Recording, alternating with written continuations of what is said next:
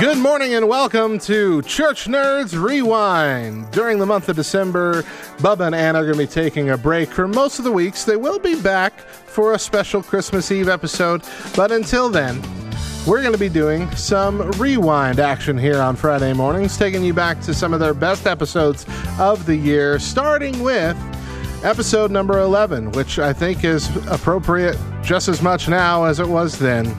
Battling parental lethargy during isolation. But first up, we got an office quiz. Let's go!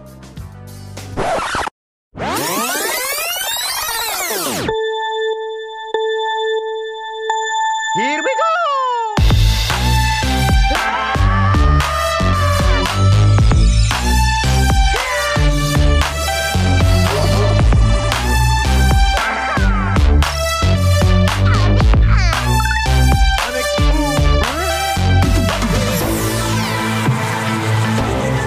Hey there, my name is Bubba. My name's Anna. And you are tuned into Church Nerds, a back row morning show. And this show is made possible by listeners just like you and a strong partnership between Back Row Radio and Love Thy Nerd.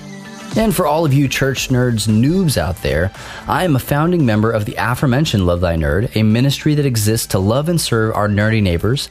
I have almost 8 years in nerd culture missions and over a decade as a professional Christian on church staff. Wowie, wow. That's pretty impressive. I am married to you. That's who I am. Also, I'm a home educator, which does not feel very special right now. I know. Everybody is. However, I was doing it before it was cool. You're like a hipster homeschool teacher. Before all the rest of these COVID isolation poser homeschool families. Just kidding. Bandwagon homeschool families. I know, it's hard, you guys. And I want to offer you some hope about it, actually. Yes, we are a homeschool family. I am the main teacher of this fine establishment, which I realize now and pretty recently when I wanted to get a Barnes & Noble discount for being an educator. They're like, what's the name of your school? And I was like... we don't have a school name. So it never dawned on me that we would need one. Yeah, I mean, a lot of people do. Growing up, my family's homeschool name was Petra Learning Academy. I had no idea. Petra, because Stone was my maiden name is Stone, everybody. And so Petra, rock in Latin. I just thought you guys were going with the like heavy metal hair band from the 80s. The Christian heavy metal hair band. Petra Praise. Woo. I can't. Yeah, no, that's a hard pass for me. But we need a homeschool name. So if anybody has some ideas for us, feel free to email me those. Also, I am a seamstress, which is not, well, that is special. That is special right now. But it's also like eating my lunch and completely exhausting. But enough about me. I would like to talk about you. Deal. You have Let's boasted so many times in this podcast, and I don't know. Other podcasts. Everywhere, every day. Real life. Every time we watch it, about how much you know about The Office. I do know a lot how you know about The everything. Office. So we're going to test that. Sometimes I test myself. I found it says that it's a really hard one. However, it says only repeat season watchers can get these right. However, well, I'm getting some of them. You have watched The Office a lot, bro. Yeah. As much as I've seen it, you've seen it at least half as much. I'm going to continue searching for Office quizzes until I find one that you think is sufficiently challenging. That's fair. I'm not convinced this is the one. I will tell you this. I think that they are all challenging because I am surprised at some of the questions. And honestly, guys, I've not seen this one. I can guarantee you there are some that I'm going to get wrong. It is a BuzzFeed one. And that's okay. I like being stumped at this because it's like when somebody beats me at Mario Kart.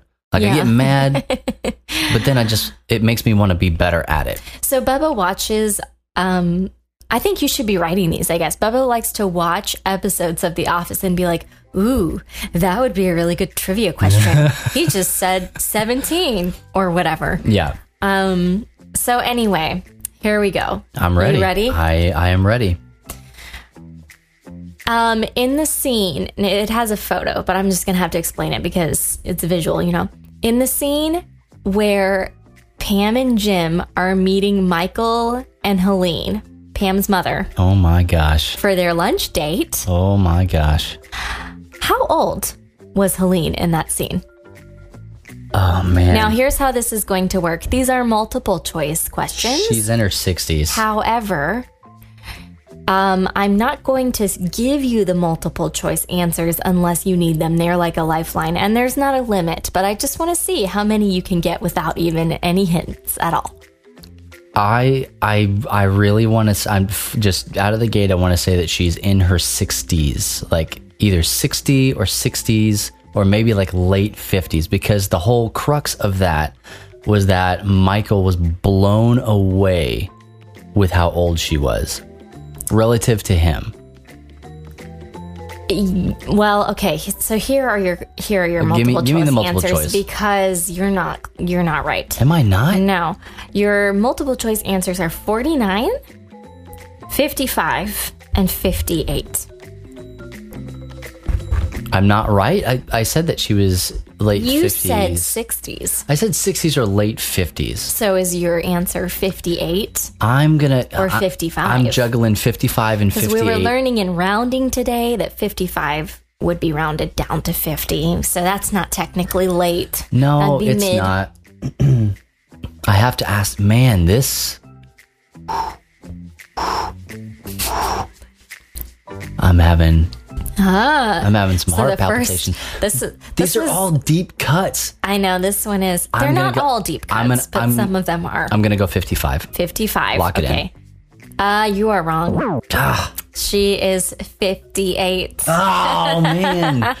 Let the record show that I wanted... that was my gut. I should have gone with it. I'll follow my gut forever. Yeah. No excuses. I know. That one's on me. Come on now. That was a great question. Okay. Ask me how many other questions people have asked me in office anything about Helene. I know. Okay, so this is interesting though. The first scene with Helene, actually her name isn't Helene, but Pam's mom is a completely different Pam's mom. And I've got trivia from that one. That's the scene that Roy comes in. He's like, "Hey, what kind of tunes you want?" And then he leaves, and she immediately says, "So which one's Jim?" Yeah. And then Jim smirks, and then boom. So like it's flown in. Come on, give me the next one. Okay, this one is easy, and I'm not even going to read you the answers because it's easy. What name do Pam and Angela's baby boys share? It's easy because you're looking at the thing. Don't you dare miss It's easy because you're looking at the thing. Would it make you feel... I'm not going to hit... I can't give you a hint. I was going to give you the biggest hint. I've got to walk it backwards now, okay? Okay. And I know you guys are screaming... I'll give you a smaller hint. You're screaming at your listening device, however you're listening to this, but it's different in the moment, okay? This is why, like, trivia shows on TV are a thing. Would it help you if... all the lights were like... Hey, how about this? I will use... I'll make up my own lifelines. No, what? Okay. So, how about the lifeline is give me the first letter? No. No? Okay. Well, hold on, pause. Let me throw a guess out there. You don't want the multiple choice. When you have the multiple choice, you're going to get it. The answer's Philip. Okay. I got it. I was going to say that we have a nephew named this. I don't want those are like... It was too obvious. Too easy. So I had to walk it back in my brain. I had to start with Pam was the one on the show. Jenna Fischer was actually pregnant. Yes. She was pregnant. Did you for sure hear that in the podcast? We're not there yet. We are light years away from that. But she most certainly was because she went on maternity leave. During her maternity leave, she looked actually pregnant with Philip and not actually pregnant with Cece. As Correct. a person who has been pregnant, I feel qualified to say she looked pregnant with the second. That's why in that not in that series of episodes, her and Angela, who are actually best friends in real life, go watch the Office Ladies podcast. It is, or listen to it. What? Office Ladies podcast. I know. You said go watch it. I know. I'm looking at you. Go watch it with your ears. So they're doing a watch through, and it's fantastic. They're talking about Angela's like, oh, I have all this time. I'm baking cookies, and the pounds are just falling off. And everybody's like, oh, Angela, you look so great. And then Pam actually looks like a pregnant human because she actually was when she's postpartum. Human. Well, that was their postpartum. Yeah. So even before then, like, well, yeah. Yeah. I mean, so they used that. They leaned into it. Yeah. Anyways, I'm trying to subvert my ignorance. She's like crying with the dog videos and all that. Man. Okay.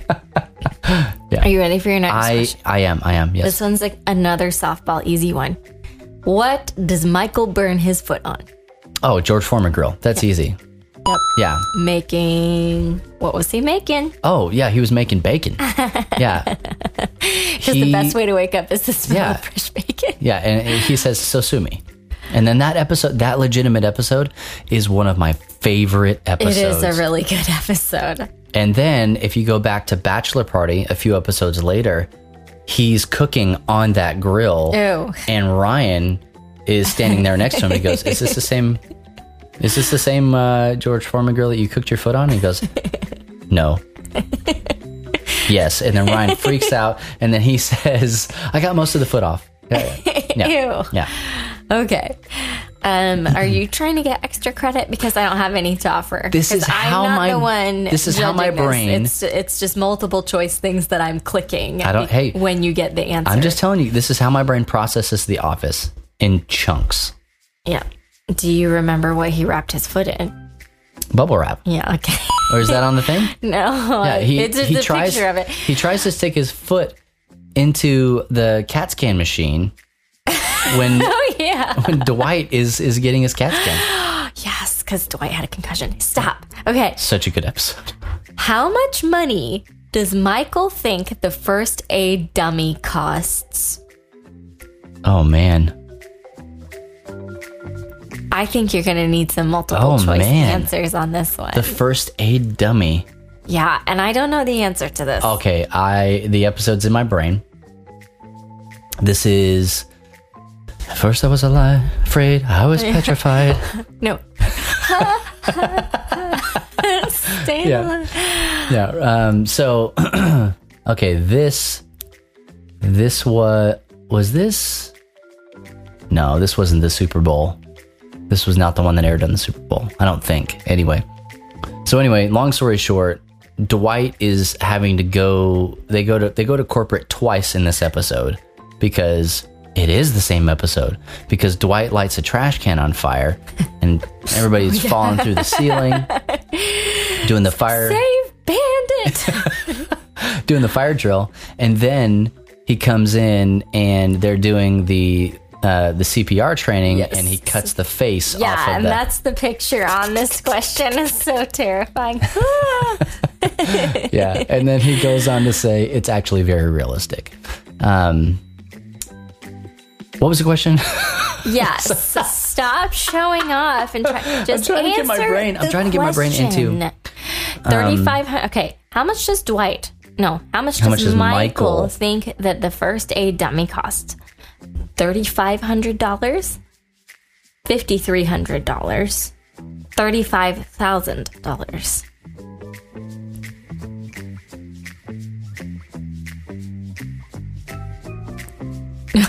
So he's thinking hard right now. I'm going to leave that pause in the edit because I think that pregnant pause is important. Like Angela pregnant pause or Pam full on pause? Pamela Beasley. Okay, so the reason that this is tricky is because it's all 3s and 5s. Well, it is because Michael in the episode says it backwards. And so say him one more time. Okay, and I'm going to say the full... Say the whole thing. $3,500. $5,300. Or $35,000. I think it's $5,300. Okay. Locking it in. You are correct, Yeah. sir. Because he's even like, $5,300? Surely we can come up with something better than that. Like he talks about how expensive it is, but it's not. Okay. What does Kevin keep a jar of at his desk? I mean, my gut wants to say M&M's. All right, gut, you're correct. Yeah. I also, my gut said M&M's, and then I read... What were the other options? Cookies and Skittles. I knew it wasn't Skittles, but cookies. I was like, he does really like cookies, and there are references to cookies. The Cookie Monster Usually, episode? when they're trying to make him solve math problems and stuff like that, if they do it with cookies, Pie. that he can... It was actually pie. Okay. Yeah. Okay. The scene where they are trying to role play a sales call between Dwight and Jim. This is such a good episode. What does Jim say his name is? William Buttlicker. Bill Buttlicker. Yes.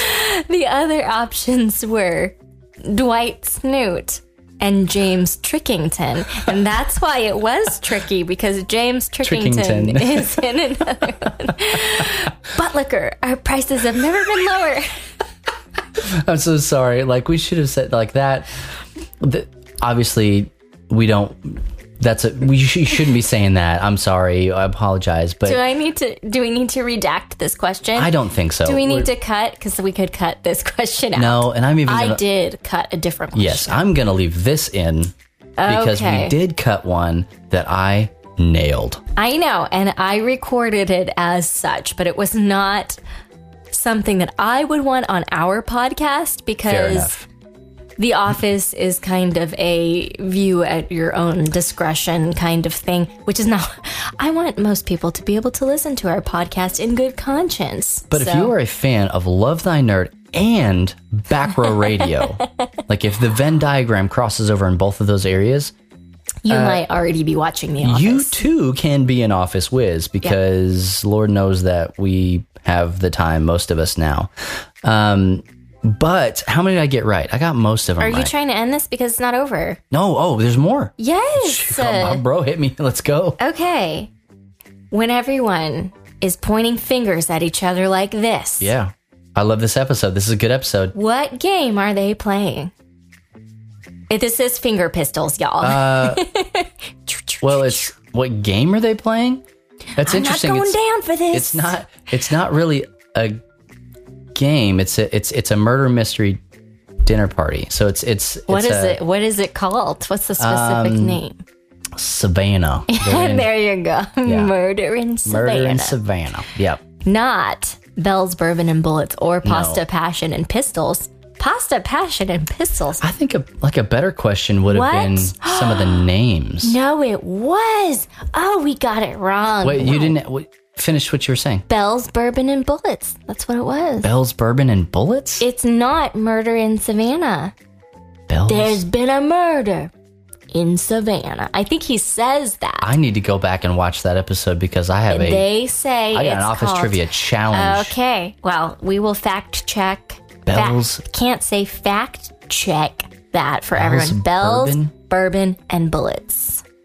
I am not lying at all when I say I feel like this is the first time I've heard that. I think I've heard it. That feels fresh in my brain. I think they say that, but I didn't know that it was. I can recall. Oh no, it is. Okay, Meredith says Bell's Bourbon and Bullets, a murder mystery dinner party game, as she's reading the box. That's a GIF. Maybe I just tuned Meredith out. That's highly possible. Yeah. Okay. Next one. Okay. I'll take the L on that one. I'm okay with that. Woof.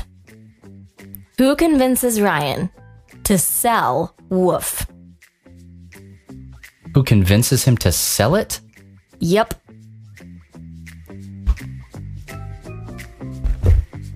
Woof spelled W-U-P-H-F. Yeah. Washington University. University. Yeah. I don't remember what it was. Psychology. Something.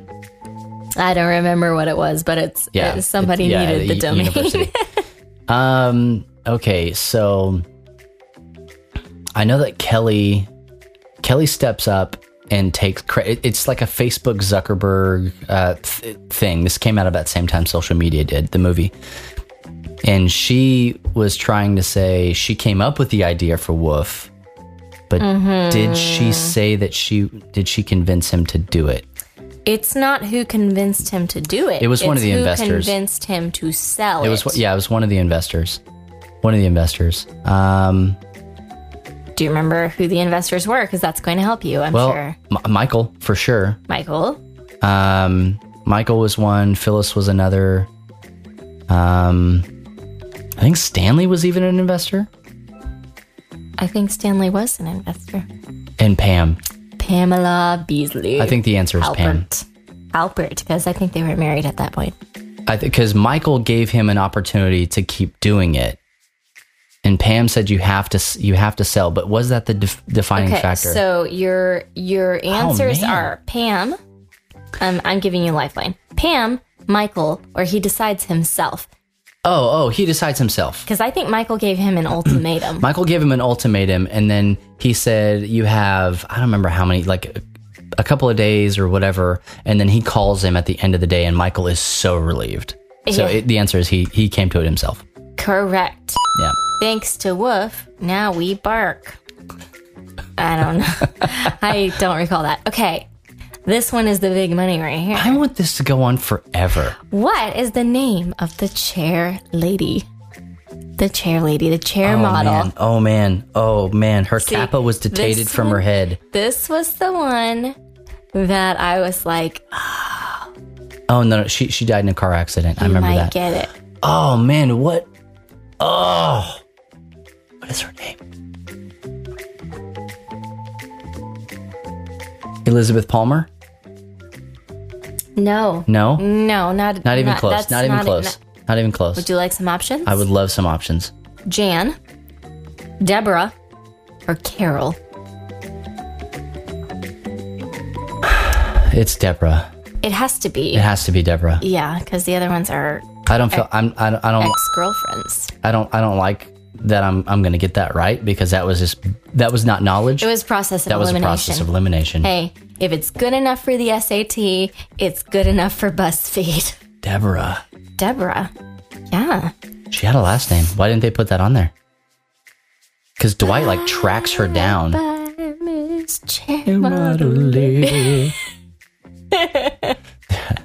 was a crazy episode, man. They sang that at her grave. It's dark. That's a dark episode. Yeah.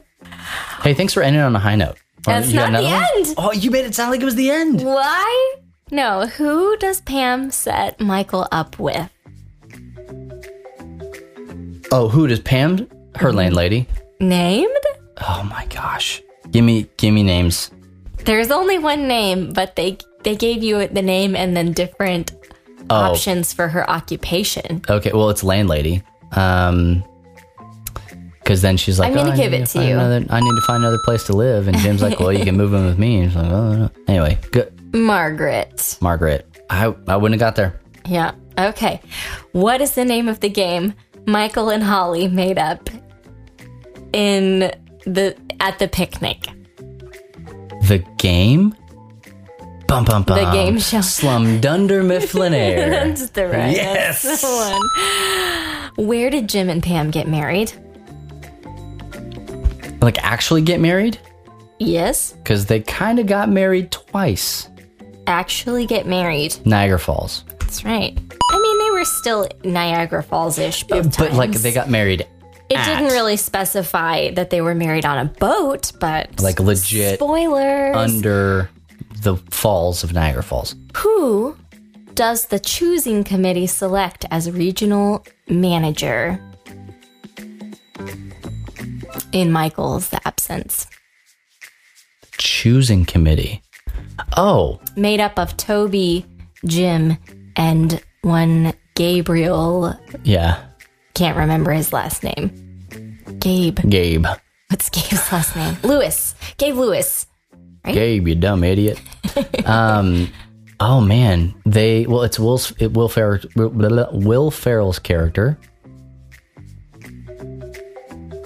and that is not an option. Wait a second. Pause. That's not an option? No. Hold on. Let me roll it back. Michael's absence. Well, it doesn't say in Michael's absence. Oh, it just says as regional manager. But it was when they were, because, yeah, you're right. Will Ferrell came back for that one episode, and then he was out. They went with if he's out, then they have to go with Robert California. Robert California. Yeah. Correct. See, that's a trick question, man. Because you're right. You should get a point back. BuzzFeed, you need to step your game up, BuzzFeed. Bro. Trying to catch me up with Margaret. Get out of here. Who? Well, they weren't. Robert California. That's not even his real name. Who is on the party planning committee? The PPC? The PPC. Well, I guess it depends on what version of the party. They're trying to throw you off with a photo right here. I guess it depends. Because they have a photo of not the members of the party planning committee, but then they give the names of all the people in that photo. That's not them. Let me answer your question with another question. Okay. And you can go on to the answer if you would like to, because maybe it's at what point my question in time? is Oscar on the PPC? Okay. Well, let me read you the options and let you make your own decision. Okay. Oscar, Gabe, and Meredith, which is who's in the photo in the quiz. Okay, that's incorrect. That's what I'm saying. Phyllis, Angela, Pam. At one point, yes. Dwight, Jim, and Meredith. No. I don't think that Meredith it has to be in the middle. It has to be. Yeah, that's what Phyllis, Angela, and Pam were kind of the nucleus of it. Yeah, they're the constants. Yeah. But when Oscar came back, he was invited to be on it. Phyllis was actually kicked off the party planning committee. It was dissolved at one point. It was Dwight thing. Dwight and Jim were the new party planning committee, and they were terrible. It is your birthday. Period. Not even an exclamation point. I sent that gift to someone today. Hey, because it's the best. Happy birthday to my brother. Also to my brother. Hey, and that's not the same person. Twins. That's legit not the same person. It better not be the same person. Fun fact. Anna's brother and my brother, both are biological brothers, both share an April 1st birthday. So, happy birthday to Tim and to Josh. Yep. And to all of you other April Fools babies. All you other jokers. I am so sorry that you've had such lame birthday parties from inconsiderate friends giving you empty boxes of Xboxes and all of that. Or fake poop. That actually happened. That happened to my brother. Someone gave him an empty Xbox box and no backup gift. Well, sometimes it happens to good meaning people who buy them on the internet. That's rotten. Okay. How many more questions? Results. I'm here for this. I'm just looking at the time. I'm worried about the listener. I didn't think this was going to take so long. But you scored 85% better than other... You scored... No. Hold on. I said that backwards. You scored better than 85% of quiz takers. So, congratulations. I still feel bad. How many did I miss? I missed 2? I missed dinner party or not dinner party, Bullets, Bourbon. See, I can't even, what is mystery party game. Bank, something Bullets and Yeah, Bourbon. You missed that one in Helene. And then Helene's so that's 58. 2. Those are the 2 I missed? Yeah, 58. I should have gone with my gut. But Helene. I do think, I think we should owe you one back.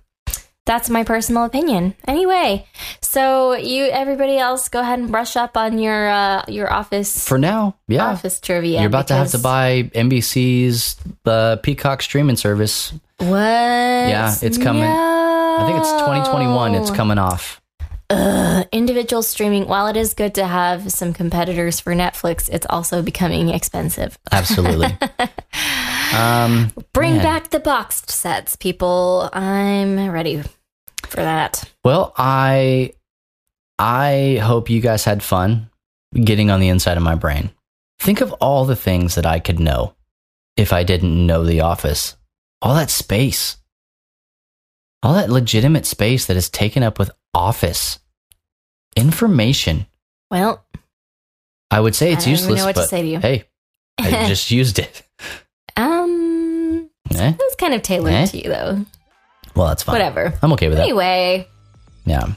Well, hey, do us a favor. Stay tuned right here, and we'll be back at the top of the hour with more Church Nerds right here on Back Row Radio.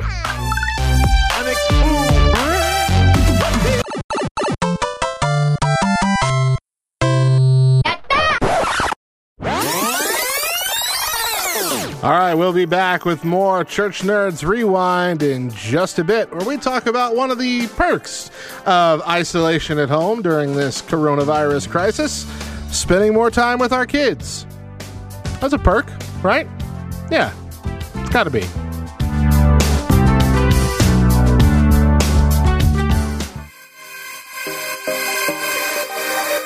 This week in Nerdy News, this is LTNN.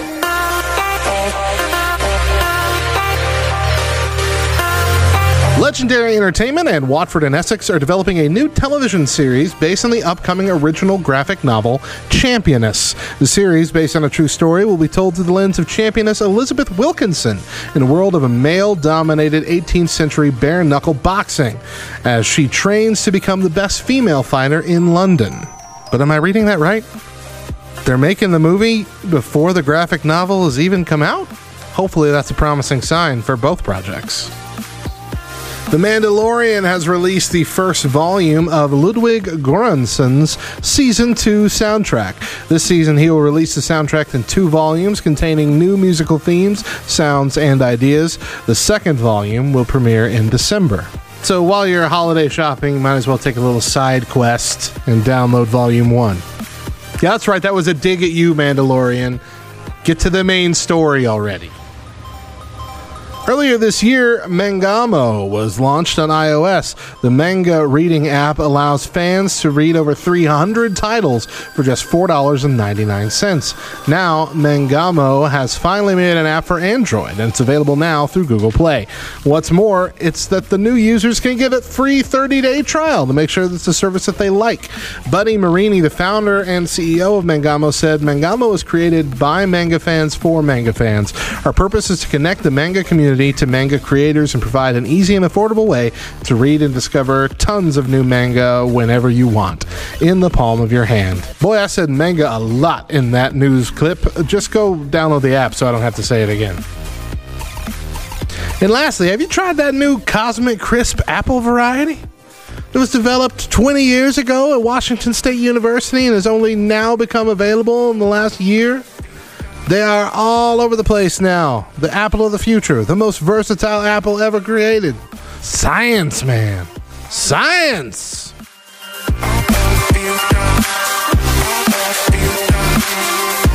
That is going to do it for this week in Nerdy News. I've been Station Manager Matt, and this is LTNN.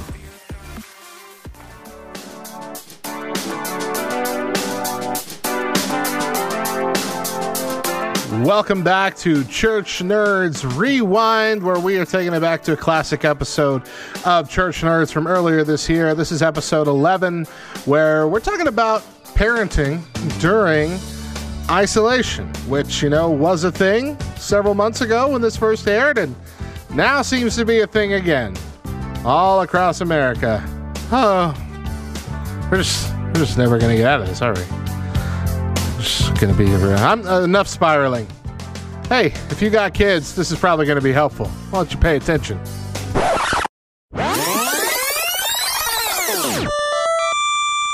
Shoryuken!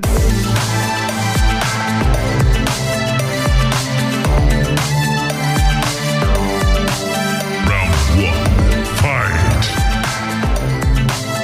Well, welcome back to Church Nerds, where we are... It's the name of our show. It's the name of our show. Take two. I am so tired. And so it's quite late as we are recording this, and I'm forgetting crucial words right now. And so I apologize to all of our listeners. Hey, you're doing that, and I slayed in that last segment. Really entertaining for you all, or you could just feel sorry for me and mail me a bag of coffee. I don't think anybody's going to mail you anything right now, friend. Why not? There's kind of a thing happening. We're still allowed to mail stuff. I mail stuff every day. Not a joke. That happens. Yeah. Anyway, so as we are all well aware, we are in the middle of COVID-19 isolation.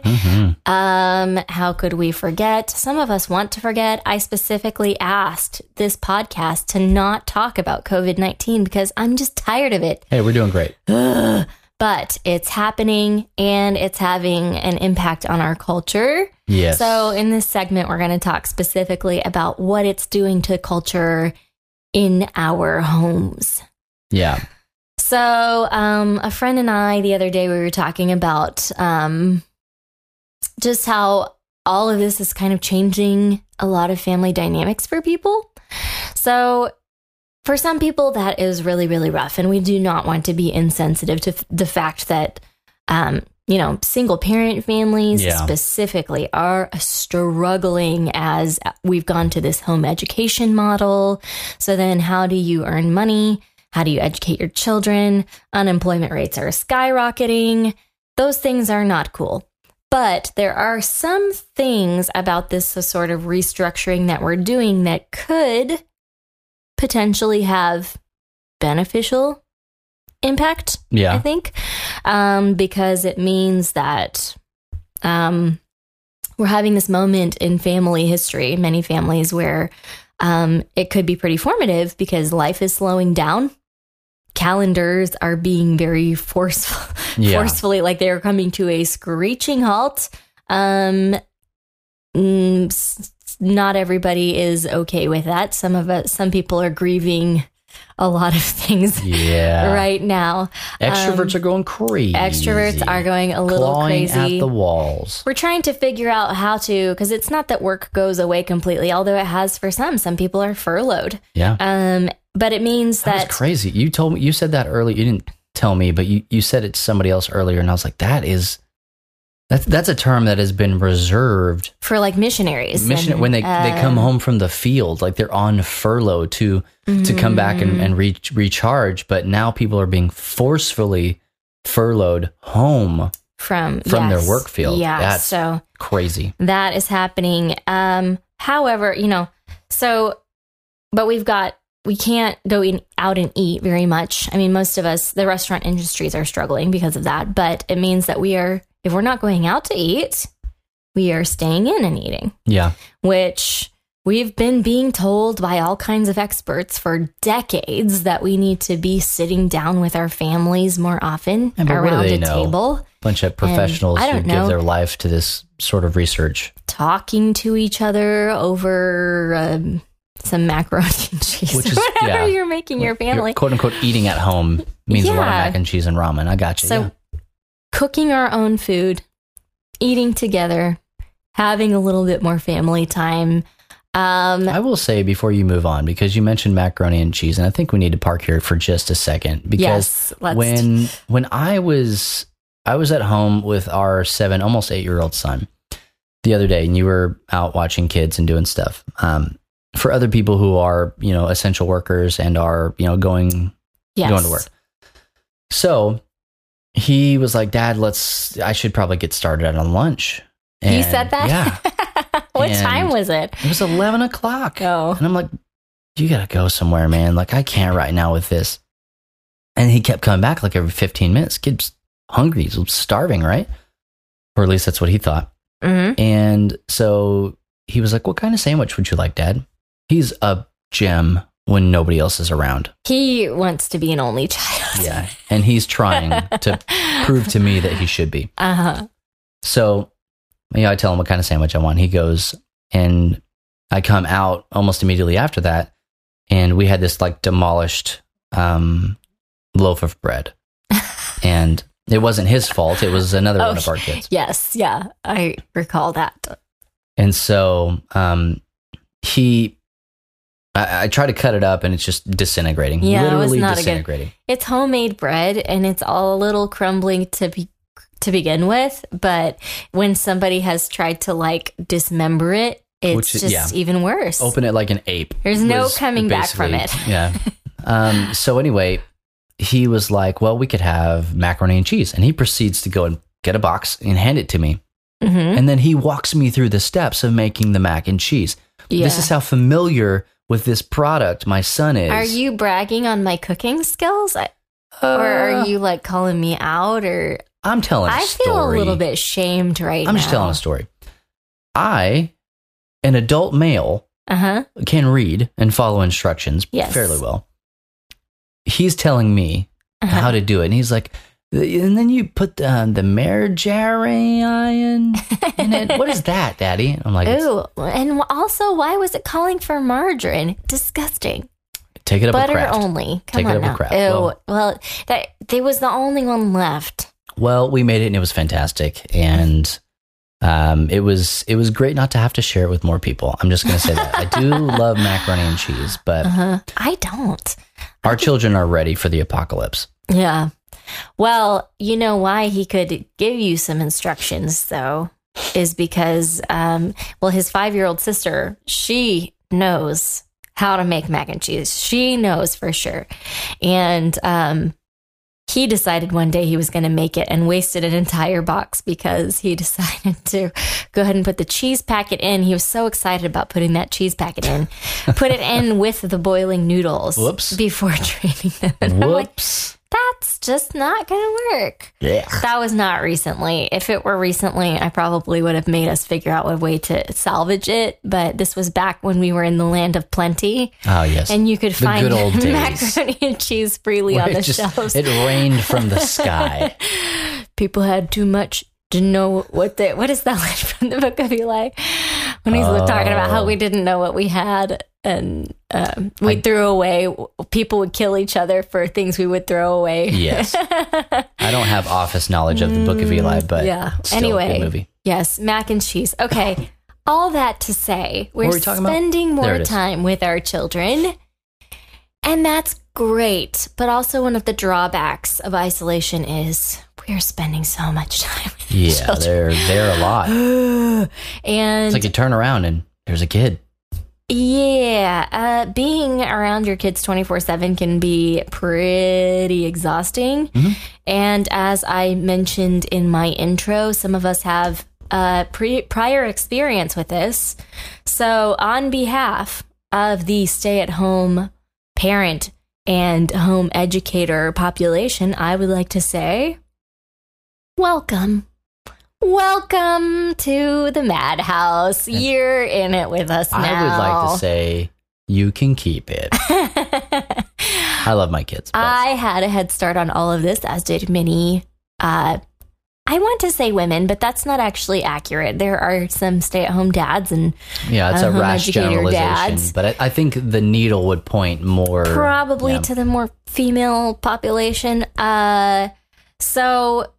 You know, we were kind of set up for it because we homeschool. However, it's kind of thrown us off too because actually we spent a lot more time on school prior to this. There are a lot of parents that are like, oh my gosh, we're doing so much school. Like I can't, it's so much. Which, number one, I want to be like, I know teachers have to check all their little boxes, but that's a little frustrating because one of the magical things about homeschooling is how many educational experiences you can pack into a day that are part of this like idea of a living education and practical knowledge. So things that you can do with your kids that are actually educational. Baking is awesome because it's reading, it's math, mac and cheese, and bro. Like sequences, and you can talk about science, you can talk about boiling temperature and what happens to rehydrate noodles or butter, melting temperatures, all kinds of stuff, right? Yeah, all of it. Yeah. Things I haven't really ever thought about. None of that can you turn in as homework to a teacher. Like if you're not the teacher. That's a good point. That is the tough thing. I think the thing that is, if parents were actually homeschooling their kids, like actually home educating, it would look a lot different and I think be a lot easier than filling out a billion worksheets and then trying to turn them in. So I do feel sorry for you, like public school parents who are suddenly being thrust into this. That is not ideal. But even our situation, we have a very robust curriculum that we use that has just all kinds of things. And we're learning this year particularly about like different cultures. And so we have language and we have science and we have geography and all of these things that we do. And it's all these hands-on activities and really fun ways to learn and art from different cultures around the world and all of these things. And I'm like, cut that. We are cut down right now. We're just doing macaroni and cheese. Just macaroni and cheese. That's all we're doing.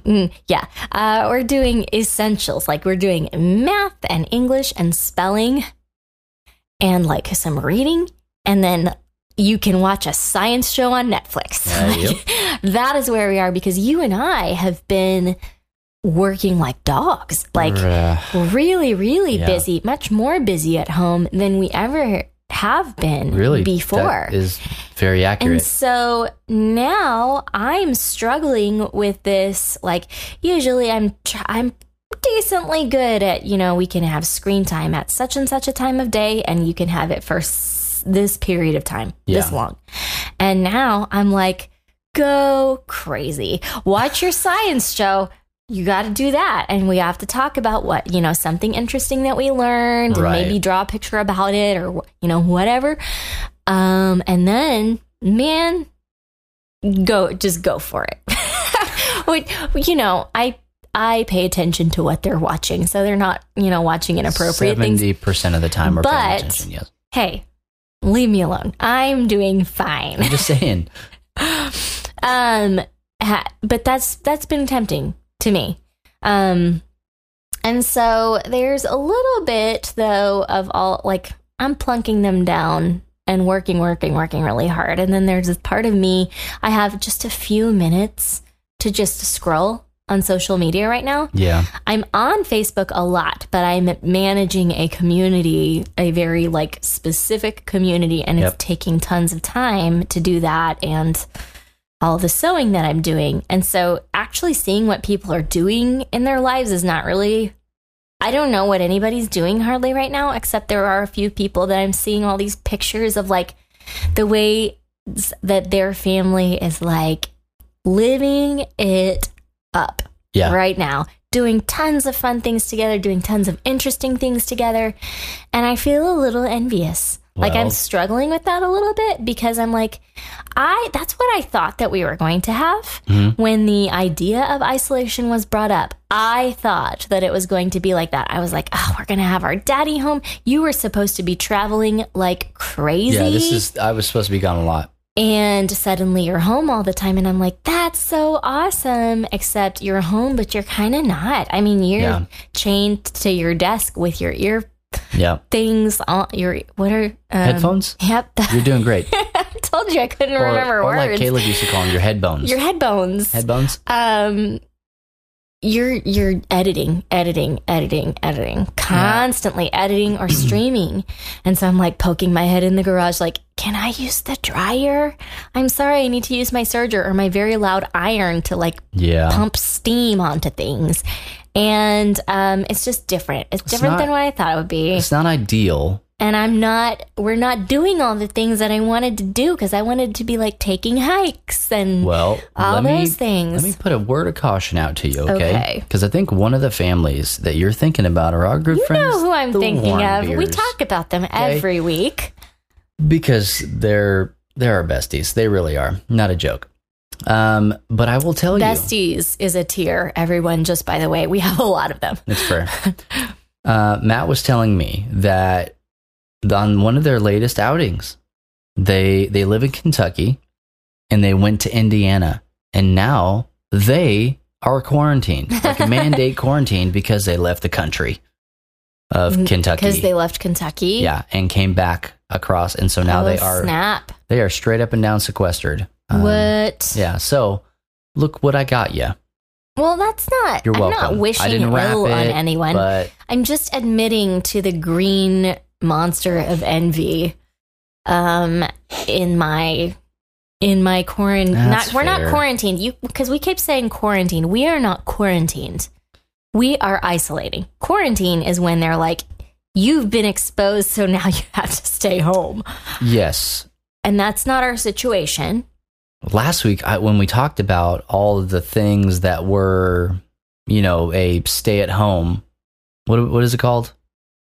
Shelter in place. Yes. Okay. Got it. We talked about Don't that. Don't ask me for words right now, man. The one thing I don't know that I mentioned or not was that when you shelter in place, we talked about it, but I don't think I talked about it here on the show, was that to legitimately shelter in place, you're supposed to seal tape all your windows and doors. Yes. Suffocate yourself inside your own home. How are you supposed to breathe? Because you're actually, construction workers build houses to be able to vent on purpose. Because it's not good for there to not be air to breathe in your house. Crazy. I know. The things just say doors and windows, and I think air is smart enough that it can get in other ways. Okay, so it's a side note. So what is it really doing? I don't know, nothing. Probably. Do you remember when we were watching Doomsday Preppers and there was that one crazy lady who I thought was potentially the most crazy of the bunch, who was convinced that we were going to have a pandemic, and she spent all of her time collecting medical supplies and making sure that they had a good strategy for a lockdown when the pandemic hit. And it did involve all of those things, and there was a place that you had to walk in, and if you had not followed her protocols and worn masks and washed your hands and seen people and all those things, you were not welcome in her house. You had to stay. You couldn't be around the rest of the family. You had to stay in a different room. And she would periodically apparently do these drills. Yeah.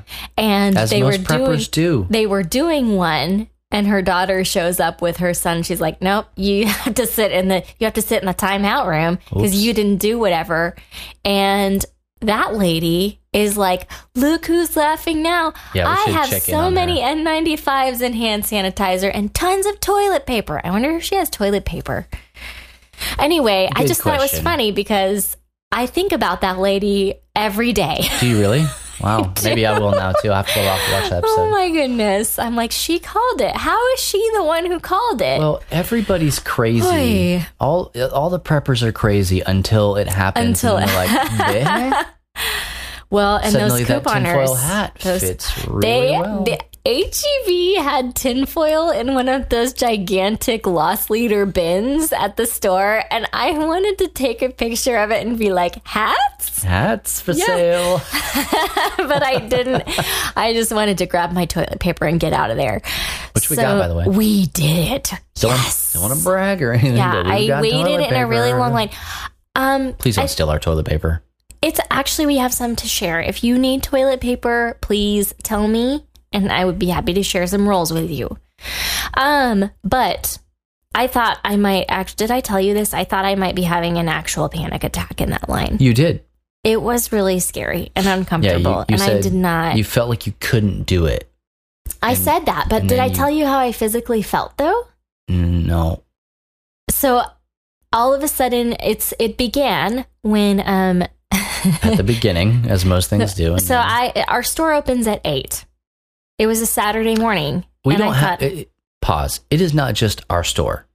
Let's just get this out of the way right now. We've mentioned this before, but this is like now a nationally recognized grocer. All store. Oh. HEB. HEB. No store does more than my HEB, and that's true. The gospel truth. They are amazing. So like Arnold Schwarzenegger was talking about, like heralding how well HEB is done with the whole pandemic and preparing for it and implementing strategies and all sorts of stuff. And they started doing this in January. So, well, they have been doing it since the swine flu, I found out. Oh, really? Yes. Back when H1N1 hit, they were like, we need to have a plan for this. They have a team. So they've already been planning, strategizing for it, but it's happening. Yeah. And implementing of it, January. They're crushing it, by the way. So HEB is Yeah. They have been better than most stores for a long time. A long time. Now the data is in. And people who are out of state are like, they can't possibly be that good.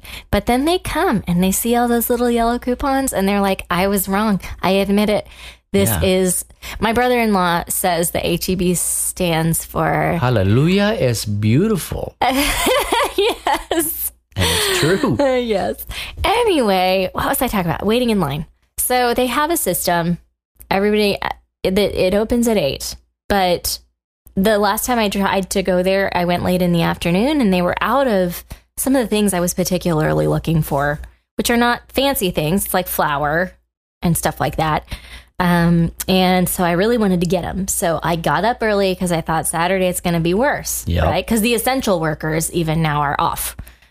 Good point. So the line is already extending the whole front of the storefront, and it's big and looped back. People, I was about halfway, so I was in front of the garden section. Yeah.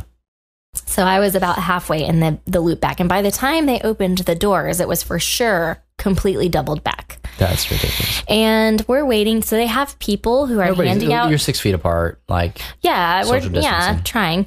They have people handing out carts. And with every cart, everybody gets a wipe. Please wipe your cart down. Blah, blah, blah. Yeah.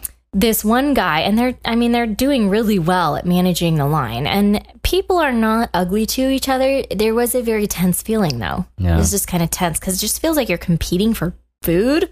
It's very weird. Well, this guy is walking with a cart, and he's just bypassing the whole line and going toward one of the doors.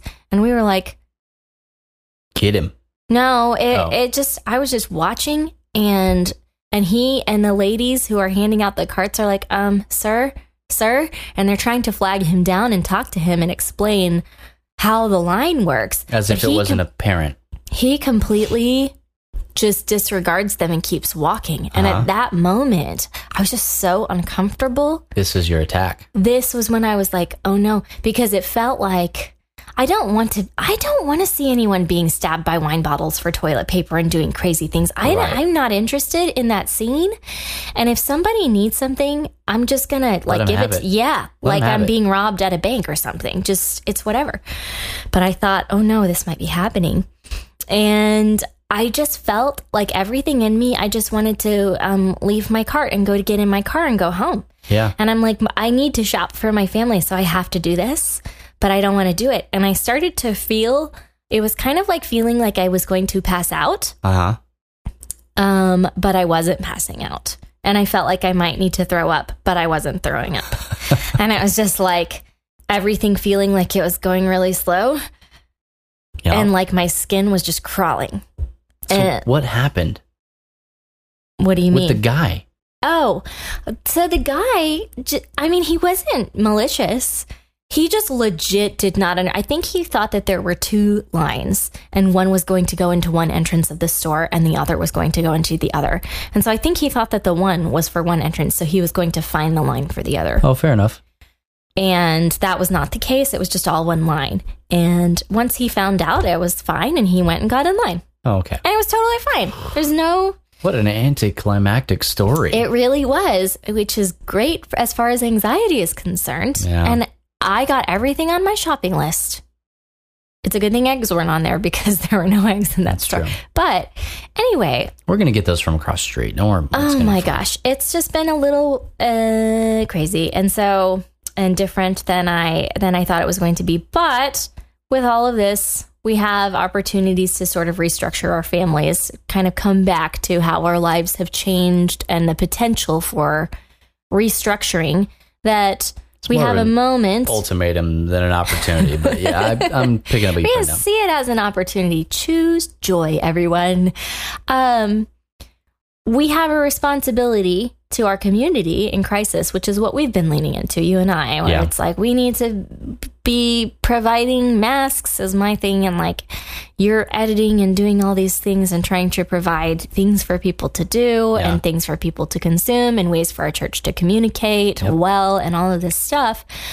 But we have an opportunity or a responsibility to our children to like help this be a moment that they don't need therapy for later. Yeah. You know what I mean?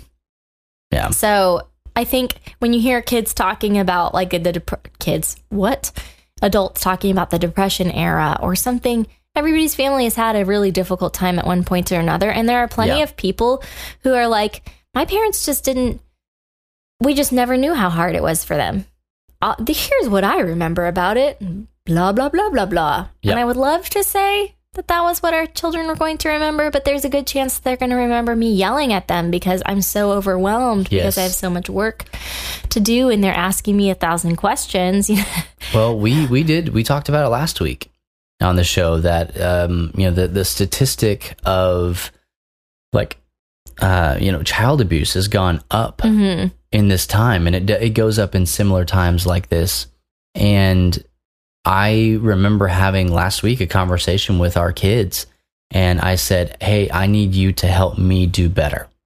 I want you to keep me accountable. And it has changed. It's changed for the better. But it is this close proximity with our kids, that this high tense situation that we know, you and I are looking at each other and going, a global pandemic much?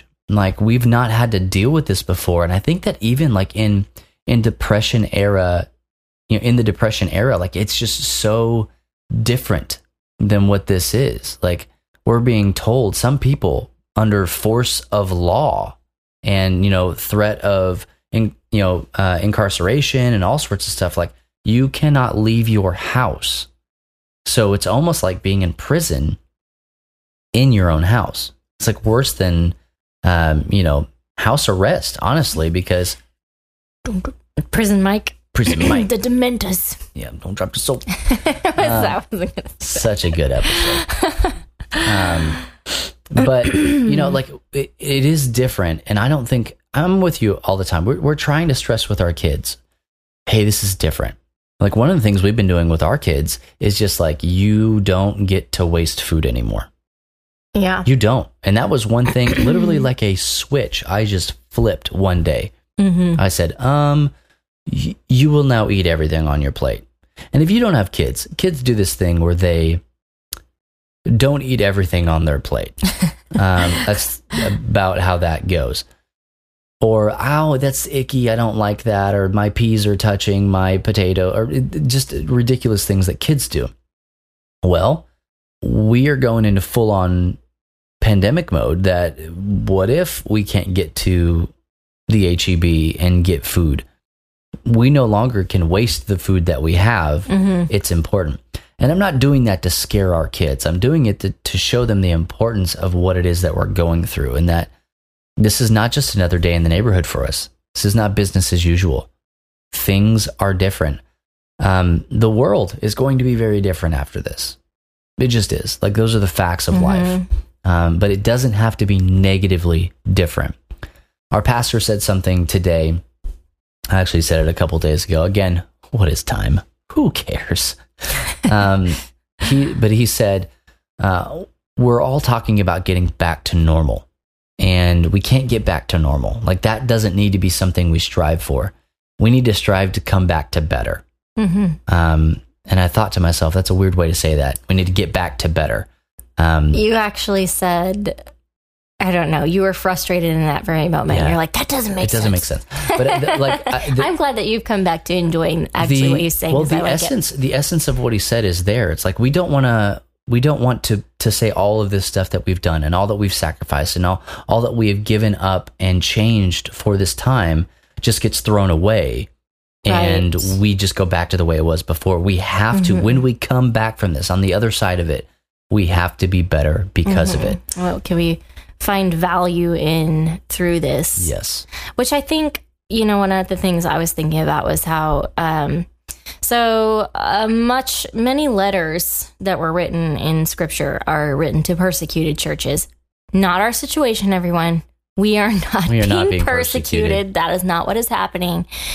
However, the idea of going through hard times, trials and tribulations and all of these things, having this good effect on us of developing certain qualities and characters in us, like perseverance and faith and all of these things, that we're going to be made better by the difficult things that we go through, because it's part of this, if you're going to use a churchy word, sanctification, or this purifying process, like metal that's like molten. And Webster's dictionary defines wedding as the fusing of two hot metals. How many office quotes can we bring? You did this. This is where my brain is. It's just going. But our metal, not our metal, like metal, but it's a different spelling of metal. Anyway, we are being tested, and our kids specifically are going to see what comes out. They're going to witness all of the impurities being burned from us. And I don't know. It's challenging, but like what our pastor was saying is, let it be that ends up leaving a solid, good, sturdy thing. Come out better on the other side of this. Well, I don't know. I have overshared in this segment, and I'm sorry, everyone. Great.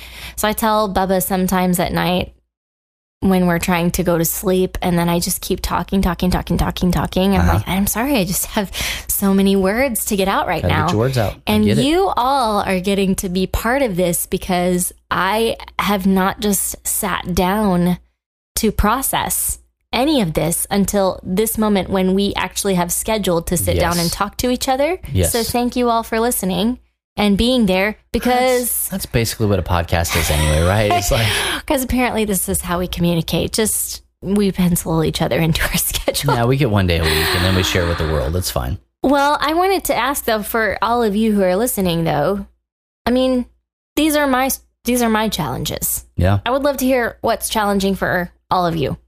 It might be different things. It might be all the nothing that you're doing. You might be really struggling with that, or that you were furloughed, or that you're having to, kind of like what we talked about last week, is retooling and problem solve everything. Especially if you're in a small business situation or something like that. Or if you are, you don't have a family and children who won't eat their peas off of their plate or whatever, but there's probably something else about this. Everybody has something. That you're finding challenging. I'd love to hear about them and hear about your strategies and how you're dealing with them. Yeah, we're not trying to create commiserating. We don't want to commiserating.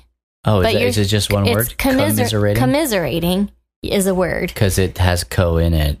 Misery. Yeah, in misery together. We don't want to just create a place where you guys come together and just complain. That's not what we're trying to do, but there is something in lament. There's like a whole book of the Bible, like grieving together. Yes, that is dedicated to this idea of, like, if you skip that step, then it can hurt even worse for longer. So, I think it's like fasting and feasting together kind of thing. Absolutely. That, and I also told a friend who was asking how I was doing, and I was having a pretty down day that day. But I was just saying, I am so looking forward to just sitting around a table and laughing with people. Oh yeah. And 100%. Just can't wait. And I think that is going to just be made so much sweeter by what we're going through right now. So share with us your challenges and the things that you're going through. Let's lament together, but with the hope of being pulled out of the pit of despair that we may find ourselves in. The pit of despair. That is not an office quote. That's actually from The Princess Bride, but it's just as good. You should know it. Are you looking directly at me, or are you talking to somebody else? If you're a nerd, you should know that one. I don't know. That's a different kind of nerd. It's a different episode. We're not there.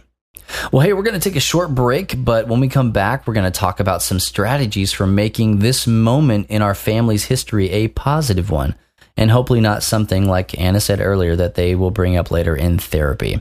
So kick back and hope alongside of us here that Coker really picked the freshest, hottest beats, and we'll be back at the top of the hour with more Church Nerds right here on Back Row Radio. No pressure, Coker. It's pressure's done in the past.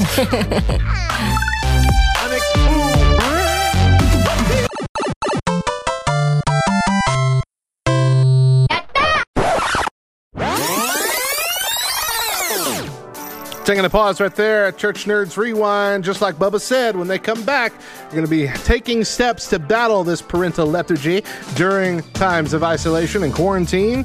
But until then, I got a fresh hot plate of dope beats coming your way. Hey everyone, I'm Hector Mirai, and this is Faith and Fandom 180 on LTN Radio. Going to be talking about a character reveal from Mandalorian Chapter 13, so if you're not about that life, you might want to dip away for about 2 minutes and 40 seconds. Starting in 3, 2, 1, Ahsoka freaking Tano was on this week's episode of Mandalorian.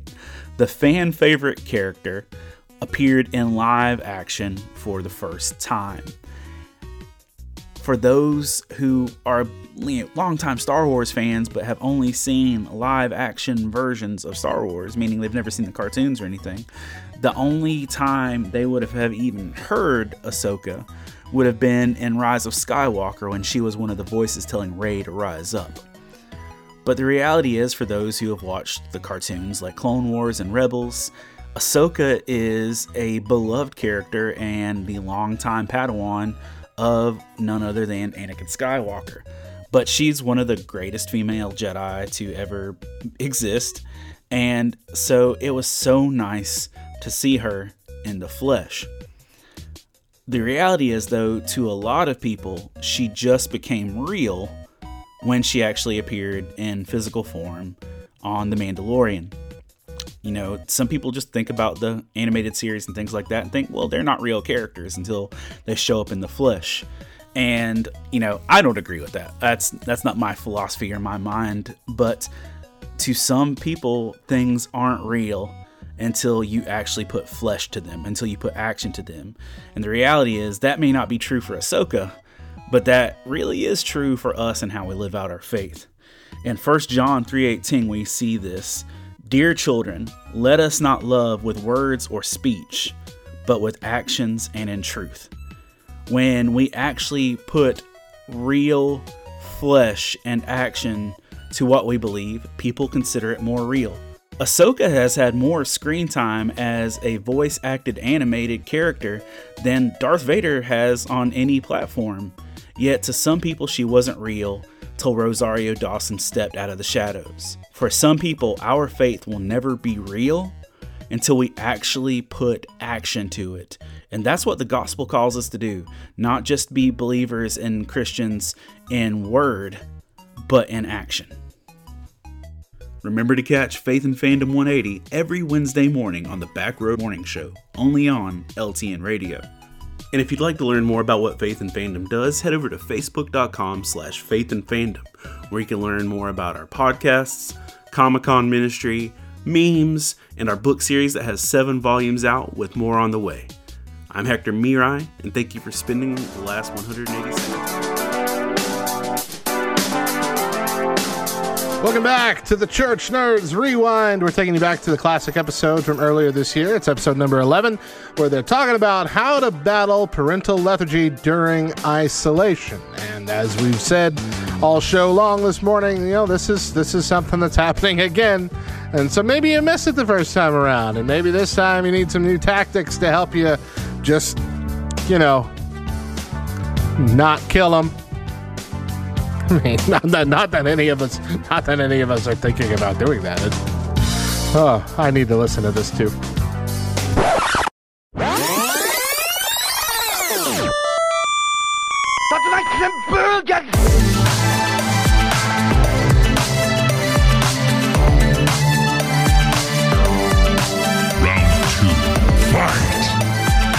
Well, we're back with more Church Nerds right here on Back Row Radio, and today Anna and I are talking about ways that our family dynamic could or should be moving forward in a positive way through this pandemic with COVID-19. Because like we mentioned in the previous section, there is a ton of stuff that is happening in the world right now, and it's weighing down on everybody. And each family unit, whether you have kids or not, a lot of our stuff today is going to be focused around having kids because we do. Peter Pan's got kids here, so we're going to be dealing with that.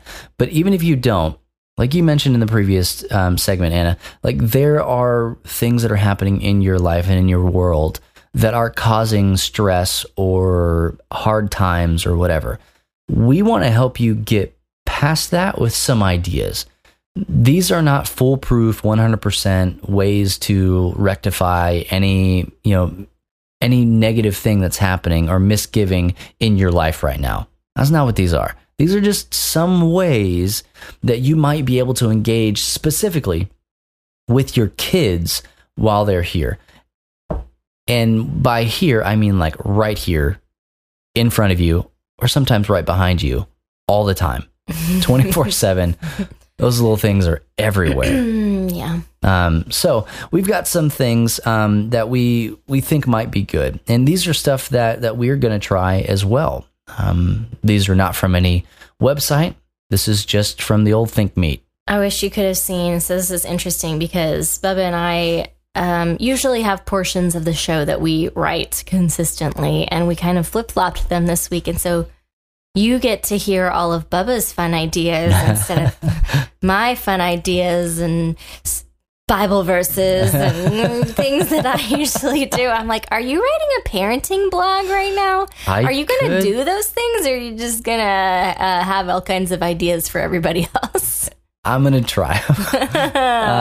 So this is a challenge to ourselves. Yeah, I mean, this is global stuff. This is like, what about, like, I was thinking specifically about our dynamic.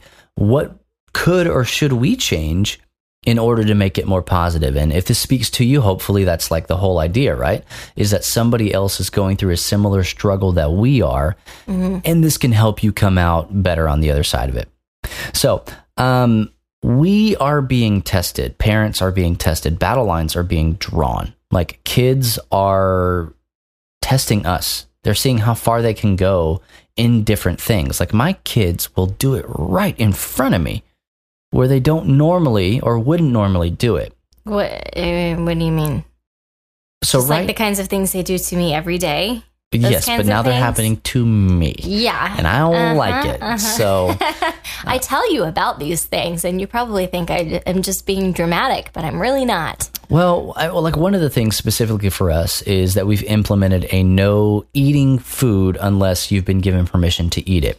Right. And it's kind of it's kind of preppery, obviously. Well, to avoid the half-eaten apples and oranges all over the house thing, it's a good rule to have. Yeah. Not because we want to withhold things from our kids. I say yes to almost everything that they ask me for. I just want to be aware, and I want them to be aware. Because we're keeping the inventory when they're not. Right. And also, as well, like, I don't want them eating goldfish for every snack of the day. Maybe some fruit in there sometimes. When we did not regulate this several weeks ago, our kids, they would not be hungry at mealtimes because they'd snacked secretly throughout the day on crackers or cookies or whatever they could get their hands on. Fruit, doesn't matter. Other food that's not prepared food for the meal. Mm-hmm. So, we've had to discipline our kids for what we were calling stealing food. Now that's kind of a weird way to put that, but that's how we're presenting it to our kids, is that, look, you don't have to steal this. Just ask for it. And like Anna said, 99% of the time, the answer is yes. Or, no, you actually can't have popcorn at 8 o'clock in the morning. Maybe we'll figure something else out later. Right. So the lines are being drawn all over the place with kids and parents. And I don't know what your struggles are. Like we said, please share those with us so that we can learn from you and, maybe you learn from us here. But we can also use this time to test them, our children as well, but in a good way. And so here are a couple of things that we can do that. The first thing that we're going to need to do that I think is paramount because of just the time that we live in here in 2020 is we need to take a screen time inventory. Mm-hmm.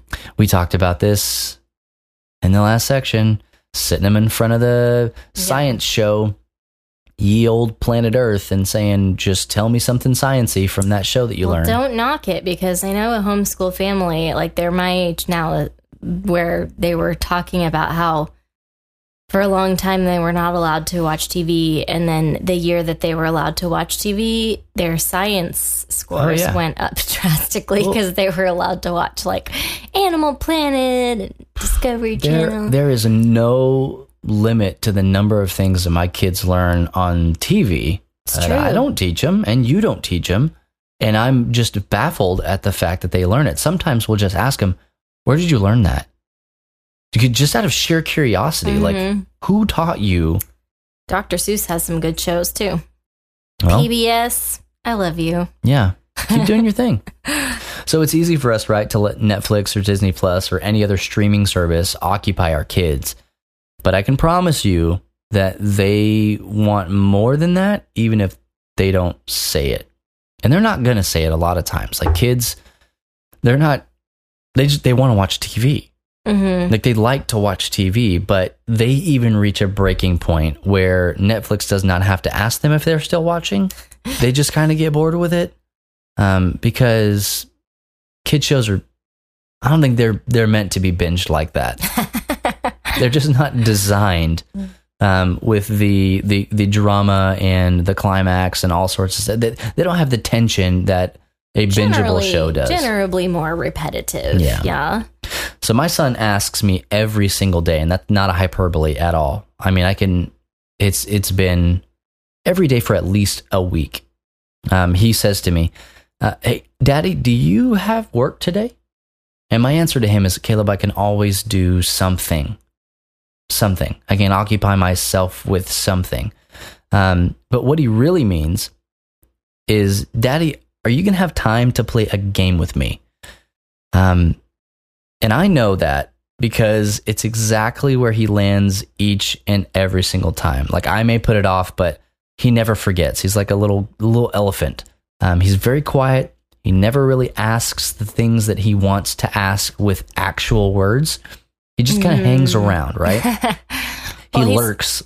He's starting to develop this, trying to think through if it's worth it to ask the question right now. Sure. And I welcome this but I'm having to fight back against it a little bit because he'll be like, hey, Mama.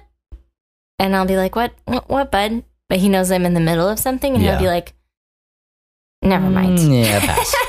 We'll put a pin in it. And I call him back. I'm like, no, what did you want to ask me? Because I don't want our kids to not ask us stuff.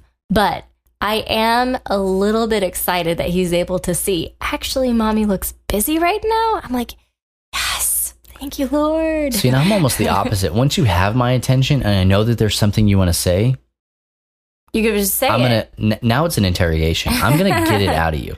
But anyway, so like he'll do these things and he wants to play a game. And I know that because, like I said, it's where it ends every single time. So much so that I may put it off, but he's not going to forget. He'll go over to the game shelf when I'm stopping what I'm doing for the day to go and get the kids ready for bed. And then Anna or I are all but obligated to play a game with him. You said that you were going to play a game with him. And here I am playing Diamonsters. Yeah, it literally happened tonight, right? Yep. And so he wants so much to spend time with me. Like our kids want that. They want to spend time with us. But will gladly take the alternative if they're left with no other option. Like they're going to sit in front of that TV and watch all day long. But we personally have seen how our kids are like the worst versions of themselves when they spend all day in front of a screen. Mm-hmm. Yeah, we've gone on some screen time cleanses in the past, because it's and I want to say this. It's not that watching movies is bad. It's not that playing games is bad, and not that I think that screens are bad just inherently. No. All of those things I think can be family time. But in order for them to be family time, you have to be as a family doing it. Like we watch Lego Masters as a family. As long as that is going on, that's like our Wednesday night, except for this last Wednesday night because of the stinking Masked Singer. There was a 2-hour Masked Singer, and our daughter Naomi she's that's like perfect for her. Yeah. It's exactly what she likes. And she's the one that wanted to watch costumes. it. And so we probably made it 30 minutes into that episode. No, we made it longer than that. Did we? Yeah. It is so bizarre. It's like Japanese game show. That's what I said. I think it's like... But even then, we were like, Nene, do you want to keep watching this? And she's like, nah, I'm good. So like, give me my Lego Masters back. Yeah.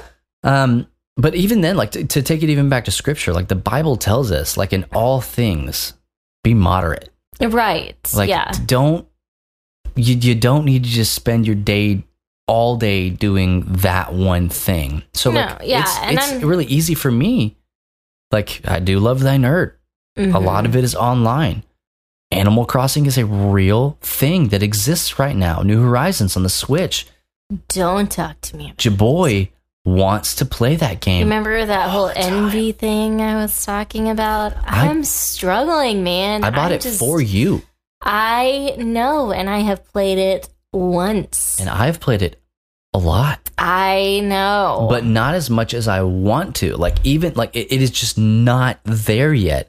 So I get it. I fully understand. And I tell parents and, kids and all sorts of stuff all the time. It's like, look, when I'm talking to my kids, hey, if anybody gets it, Daddy gets it. Like, if anybody understands, it's me. I know what your kids are going through, all that stuff. But there is a time where you have to stop. Mm-hmm. I'm not saying it has to be all the time, but we found with our kids that if we let it get too far, then we have to do a hard break. Yeah, aggression goes up, creativity goes down, and so we have to do And I don't recommend that method. Cleanse. You what? I don't recommend that method. Well, sometimes it has to happen. Peak. Like it has to peak before we get to the other side. And I think that if you just regulated it. Well, I will say this. And I'm not talking you, I know I'm looking you dead in the eyes, but like, if we as parents did a better job of regulating, I've even found that we've got 3 kids. We give them an hour each, and they only ever want to play the Switch. We give them an hour each, and we don't get 2 hours into that before they are at each other's throats because the third one can't wait. And the timer goes off, or they forget to set a timer, or what. Like, it's just World War III over this thing. And probably the last several days, I would say the last 2 or 3 days, I've had to go in there and take it away from them before the final one gets their time, because they're about to kill each other. So, I don't know. Thinking better about how to regulate that. And on top of that, our kids are watching a lot of TV right now because you and I are so preoccupied. So we're speaking to ourselves just as much as we're speaking to everybody, but we have to take an inventory of screen time in general. And if we're dealing with kids that are, almost 8 years old, and our youngest is about to be 4. Like, no, that's a lie. 5. What is time? 7. And actually, 7, 5, his 4. birthday is the farthest one away of anybody. It's fine. We're dealing with young kids. If you're dealing with like preteens or teenagers or whatever, like that screen time might look different. It might be cell phones. It might be... It's true. iPads and stuff like that. Which I still hold to my, if you can be there with them during screen time, that's really the best. Because then, for one thing, you're not going to want to watch the same show over and over and over and over and over again. They will, but you will not. So you're more likely to turn it off at a reasonable time. Yeah. And if you've ever, as far as like older kids who are doing things like streaming and online, playing and stuff that, there are kids, there's a trope about them that are just the worst when they're on there. How many of those kids have a parent in the room? The answer is none of them. Yeah. No. How you say 0? Yeah, and that's not a coincidence. Like, kids act different when their parents are there. And their parents can keep them safe. Yeah. When they are there. And that's why I tell the kids too, is like I like to pick a lot of the shows that they watch and things like that, because I'm like, I don't know. Yeah. Even if it's on the kids portion of something, you don't really know what's in there. Yeah, it's true. A lot of just cute stuff goes in there. We're going to tackle that in a future episode. like things that we feel might be appropriate for our kids. And we'll kind of share that stuff with you to kind of help you understand where you might want to be or where you could be. How about this? Let them choose to do some of the things that maybe they haven't done before. That's kind of a novel idea. Examples like... Well, I'll start off by saying this. Like, I have absolutely no idea what that thing would be for your kid, listeners. I don't know. But it could look like increased responsibilities.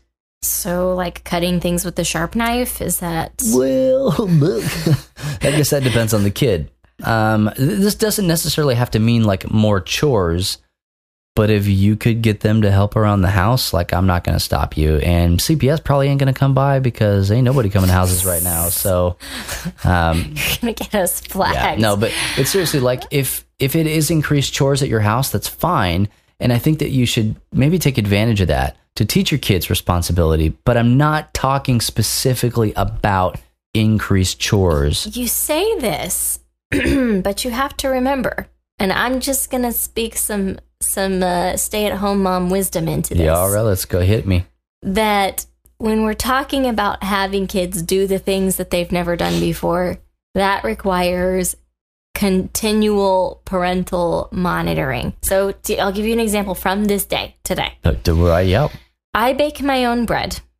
Okay, humble brag. Well, sometimes, and I hadn't been, but now I definitely am, in an attempt to go out less. And I'm like kneading the dough, you know. And Naomi, she loves to help in the kitchen, loves it. She always wants to, you know, help with everything.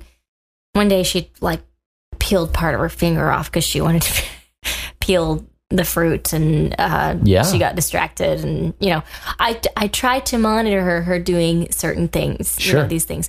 Well, kneading, it's like, well, you have to have clean hands, obviously, because gross. It's and then kind of a big deal right now. I didn't really want to let her because I knew it was going to be a little more work for me because she's not strong enough to knead the amount of dough as much as it needs to be kneaded. Some people need to be kneaded. Another office reference. Have to be kneaded. What is it? I have to. I'm not like my need to be praised. Anyway. And sure enough, like, so one of the things in this next section that because I was going to talk about this anyway, it's finding easy yeses to say to your kids, because we say no to them a lot. And so I was challenged one time to like, don't say no unless you have to, and just say yes to the easy things. Like, it's easy to have your no face on all the time. Yeah. Find things to say yes to. And so in my mind, she's like, Mommy, can I help? Can I help? And I'm like, I really want to just get this done quickly because I have like 1,000 other things to do. But yes, okay, you can help me. So she helps with the kneading of the dough, but it's very sticky. And then the thing that was like, yes, I have to re-knead the dough, but then I also have to help her clean all of this dough off of her hands and figure out how to turn on faucets without getting dough everywhere and get it all off of her. And I still have to go back, and I'm like one doughy hand that I've been trying to get the dough off and one hand that I'm trying to turn on water. And I'm like, this is so much harder than just doing it myself. Oh, yes. That is the challenge. Absolutely. That I struggled with today as I was trying to say my easy yes. So that is not new information to me. I know. I'm just bringing it up. Even conceptually. And I don't think it's going to be new information for our listeners either, because the caveat to all of these points is you're going to have to spend time with your kids. Like, I know. Yeah. You're going to have to parent them is really what it boils down to. And so, I mean, just letting them do things that she learned something today about how hard it is to make bread, if nothing else. And I guarantee you, because she is smart, she's a very smart girl, that she will not make similar mistakes next time. She didn't really make mistakes. It was just she reached the point where she couldn't do it anymore. So, well, I guarantee she learned from it. So, like, spending time with our kids, giving them increased responsibilities, even if they mess it up. Like, let them do things. And this could be something really simple. It doesn't have to be something as physically intensive as kneading dough. Okay, it could be like really letting them pick what you have for dinner or what kinds of things you might actually... macaroni and cheese every day. Well, absolutely, 100%. Or like even picking the things that you're going to pick up at the grocery store, which can be the same thing, by the way. Like if you look at this, it's just dissecting the same specimen several times over and over again. You could even let them plan out how the day is going to go. Now, you would be in charge of the things that are actually on the list, but you would give them the ability to be able to put them into any order. So all meals in the first half of the day? Because you can create any kind of structure that you would like. I will let you be a smart adult and figure out which things should go in what space. I saw this thing where because when kids are bored, they want to eat. Also, when adults are bored, they want to eat. That is why the obesity problem is the way it is in the United States of America. Yep. But I saw this thing where it was like, here's how we're handling the snack situation. Every kid gets a basket with all of their snacks and little drink things for the day. And when they're gone, they are gone. And the idea is that this will help kids to ration. And I'm like, they would eat all of that by 11 a.m. All of them. I know it. I just know it. I've watched our kids eat candy. Well, I mean, I don't know. Maybe I just need to give them the benefit of the doubt and let them try and learn. No, what's going to happen is you put healthy things in that basket and you watch them. Oh, no. Stay to the very end. Everybody eats their Oreos first in their Lunchable. That's like, I do that. I'm a Chips Ahoy guy, but I see where you're going. Anyway, continue. Well, yeah. So anyway, like this, you could really do that, plan the day out. You could do that one day a week. Just start it off easy, or you do it more or whatever. It really doesn't matter. But this is the kind of responsibility that I'm talking about. Give them a little bit of ownership, that they're not just little worker bees that are going around and doing your bidding, which a lot of times kids feel like that's exactly what it is. Yes, right? It's true. I remember telling one of us told my mom that we were pretty sure she had us so she could have slaves. I can neither confirm nor deny, but Sharon, if you're listening, please hit us up in the comments. But what you want to make sure that you do is just be sure to acknowledge their work and their help in the planning and the doing, but also let them know that you are relying on them, because this specific time right now, the first quarter of 2020, like specifically, this is a time when we need everybody's help. And we're second quarter now. April. We are second quarter. I got you. Woo. Yeah. But anyway, they are a vital part of your family's success. And then you added a little note. Well, I was just going to say, or just bribe them, which is what I did today, bribing my children to do work for me with cookies and gum. They got to choose. It wasn't cookies and gum. It was there's cookies. The responsibility. It was either or. Give them a choice. But it was like, hey, I need dishes to be washed. And if you can get along the whole time that you're washing the dishes and get them all done, you can have a cookie. And if you cannot do that, then sorry about your bad luck. And they did it. And I was like, yes. Yes, you led with cookie for the win. And they upcharged you. They saw your cookie and raised you a piece of gum. They did, and it was an easy yes. Easy yes. I said yes. Absolutely. And the dishes got done. Yes. Sort of. I had to set some of them aside to be a little bit rewashed, but to be fair, sometimes there are clean food. It's clean food on those dishes. There are sometimes dishes that come out of that sink that need to be rewashed when the kids don't do it. And you can rewash them yourself, friendo. Sometimes I do. We don't have a dishwasher, people. We do not have a dishwasher. We are the dishwashers. Yeah, it's like a Flintstones. Mostly I am the dishwasher. So. It's not a competition, but when I do them, they're usually clean. So, hey, another thing that we can do is you can take this time to learn new things about your kids. So let them teach you something about whatever it is that they are excited about, even if it's wrong or it doesn't make sense. Kids do this all the time. Is there a story Yeah, they're kids. They think that they're the smartest things in the world, that they know everything. Did you have a story about that? Do I have a story? Almost everything Caleb tells me. Yeah. And Levi will just go around, and he's not like, I won't call it lying. He's very imaginative. Yes. And that's what kids do. So if like right now, like Caleb, he's been watching a lot of Yu-Gi-Oh! So he's kind of into Yu-Gi-Oh! Right now, and just asking him questions about what is that and why. Mainly my question is why. It's a little demeaning, but trying to understand. It's a legitimate question. Why? We have so much Pokemon cards. Like, why are you, I don't get it. But ask your kids, let them teach you something. But on the flip side, and I mentioned this before, do some research in your free time, God knows you have it, to come up with fun games that you can play with them in ways that you might be able to like reenact their favorite scenes from movies or books or whatever that they like. You mentioned just a second ago, babe, that children are very imaginative, and some children. Well, our little one, Levi, definitely is. Yeah, I love to just watch him play. Sometimes I will. This is real creeper, but I will just stand in the door of his room and just watch him play. Because it's amazing. Like, it just is so great. I don't think that I played like he does. He gets his action figures or whatever. Yeah. It can really be anything. And he just goes to town in his imagination. It's amazing.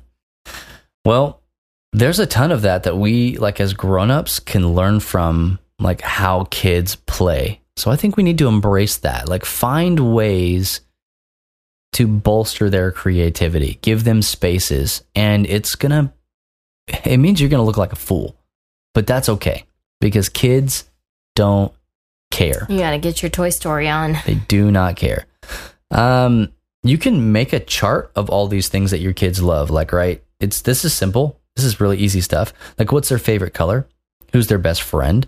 What's their favorite food or activity? Like, stuff like that. It'll be good knowledge for you as a parent to have, us as parents to see where they are right here and now. And then it's going to be amazing for them to look back on later, right? Because kids, like all of us, love memories. Facebook memories, that's probably one of the most clicked on things. Yeah, I'll tell you what they really love is videos of themselves.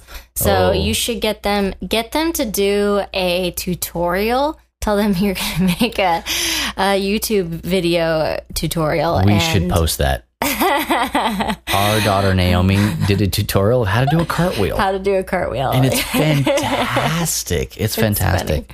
But, we are all the most fond of the memories that we are in. So if you can kind of give them moments that you're collecting data basically on your kids to use against them in a good way, but also something that they can look back on later. Hey, here's this chart. Here's this video. Here are these pictures or whatever.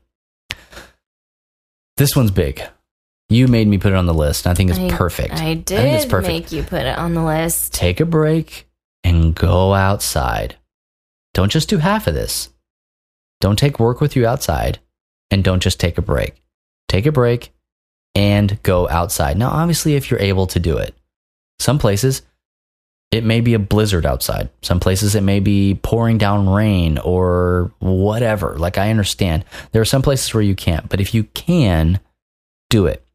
Anna and I are busy worker bees right now, working literally all hours of the day and the night to get things done. Like, full disclosure, right now, I wrote in my notes and I have to change the time because it is 1:21 a.m.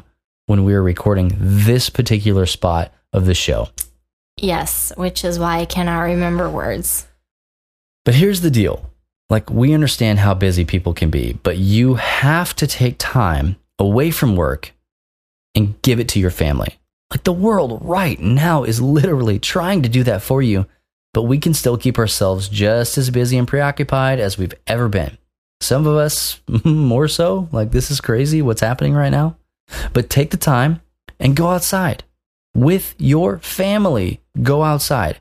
Practice social distancing and stay in your front or backyard if you can. But it is important that you go outside. Every single person that can, take your family and go outside. Which for us, I was thinking that we should schedule it. Like, we should have a predetermined time that at such and such an hour, because that's one of the strategies. I don't know if you do this with the kids, but I do. When they just keep nagging and nagging and nagging and nagging with questions, it's why we have a set time for screen time. Yeah. And when other kids come over and they're like, when can we turn on the switch? Or when can we do this? When can we do that? Or, well, what they say is, can we? And I like to say, you know what? Let's all plan that at 11 o'clock, we will do that thing. Kids and then love it's schedules. like, oh, yes, now I know exactly when it's going to happen, and I am capable of looking at a clock. And I feel like you and I need to do that for ourselves and set sort of some, it's mostly us. The kids can go outside anytime. Yeah. It's you and I needing to say, you know what, at 4:30 or at 4 o'clock, right before we start getting ready for dinner, we're going to go on a walk, or we're going to go do some yard work, or we're going to, something, be outside together and give both of us a little bit of time to get out of the headspace that we've been in, to enjoy being around the kids, being around each other. Because like I said, we haven't even been talking hardly at all, just logistics things. That's true. So, it's been very business. Yeah. So anyway, that's my contribution, the outside sunshine part, which I think was great. Get outside. But like we talked about before, I guess stay in the state so that you don't have to quarantine. Yeah. That's yes. Thank you, warm beers. Last but not least here, and I think we don't put this last because it's just, oh, and by the way, it's just like, this is something that should be central to everything. In everything that you do, tie it back to Jesus. Like, if we are Christ followers, if we are trying to be good men and women and parents that are trying to raise little tiny humans in this post-apocalyptic world that we're in right now. Is it post-apocalyptic or current apocalyptic? Apocalyptic. Yeah, it will be post-apocalyptic. Hopefully,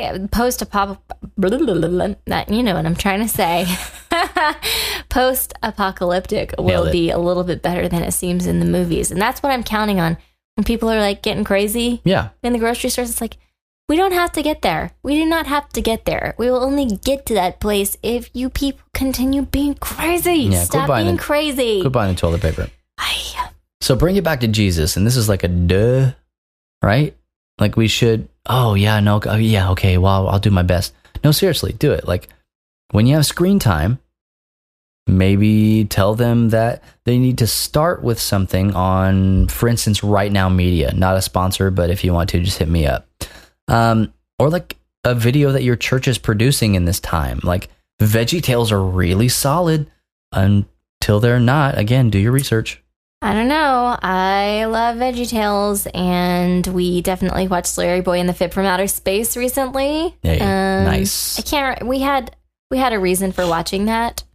It's dope. But I started trying to sing the song. I can't sing it right now because I don't want to get flagged. Yeah. But then they were like, "What is that?" And so we watched it. You have to fix that because it was on the YouTube. And I enjoyed it immensely. Again, it's good until it's not. That was in the it's good. So do your research on all that stuff, but also have a daily Bible reading that you do as a family. But again, in the spirit of letting them have some responsibility, let them choose what the Bible story is. Like, kids know, I'm not going to make a general, a rash generalization here, but I will say, like, for our kids know enough about the Bible that they could say Adam and Eve or Noah or, whatever. Like, you and Caleb were just reading the other day, the Tower of Babel. So like our kids know enough about scripture that they could make a choice. And even if your kids don't, maybe ask them just to see. Again, that's a good testing spot to see how much do they know. Not how much do you think they know, but how much do they know about the stories in the Bible. Well, and it's also, it's Easter coming up. And oh my gosh, it's Easter coming up. We're actually in Lent right now. Is that crazy? And for Lent, all of us are giving up people. Yeah, we give up talking to each other. So, this is, I don't know, if you're not the kind of family that has typically done the whole like Holy Week and just kind of going through, there's a lot of tradition surrounding this time of year. This is a good opportunity to lean into some of that stuff. 100% it is. You have maybe time and space to research it, and you need things for your kids to do, and making the Bible interactive. They're used to that at Sunday school, but they might not be actually used to that in your house. And so it can be, I don't know, a little bit different. I was reading one of my memories, and it was that you were like, this is the most homeschool thing that we have ever done. And it was that we did a reenactment of Jerusalem welcoming Jesus. They're saying Hosanna, Hosanna with palm leaves. I stand by what I said. Blessed is he who comes in the name of the Lord. And Jesus was a cheese stick riding on a donkey. Anyway, it is life. cheesy. It's cheesy, but I think because of the cheese stick. Because it was hashtag Jesus. Jesus, yeah. But we have opportunities right now. Oh yeah, nothing but opportunities. I think this idea of infusing, it's kind of like with homeschool things, like when I was saying math is in cooking.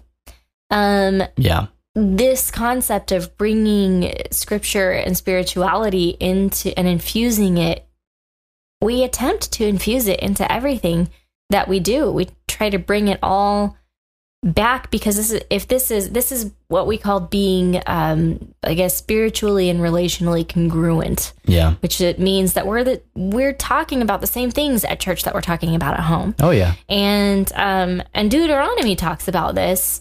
So God had given his people the law, and Moses is, relaying what God is saying. And he says, this, like, teach them to your children and write them. I wanted to read the Message version of that, because he says, write these commandments that I've given you today on your hearts. Yeah.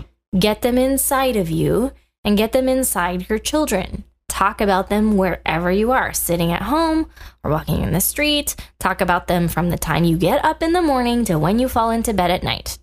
Tie them on your hands and foreheads as a reminder. Inscribe them on the doorposts of your homes and on your city gates.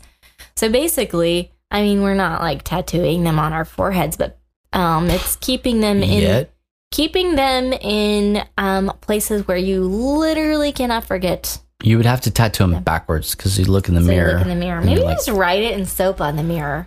Might be. It's not what the Bible doable. says. So I'm a big fan of sticky notes for myself. Yeah, Post-it should definitely get in on that.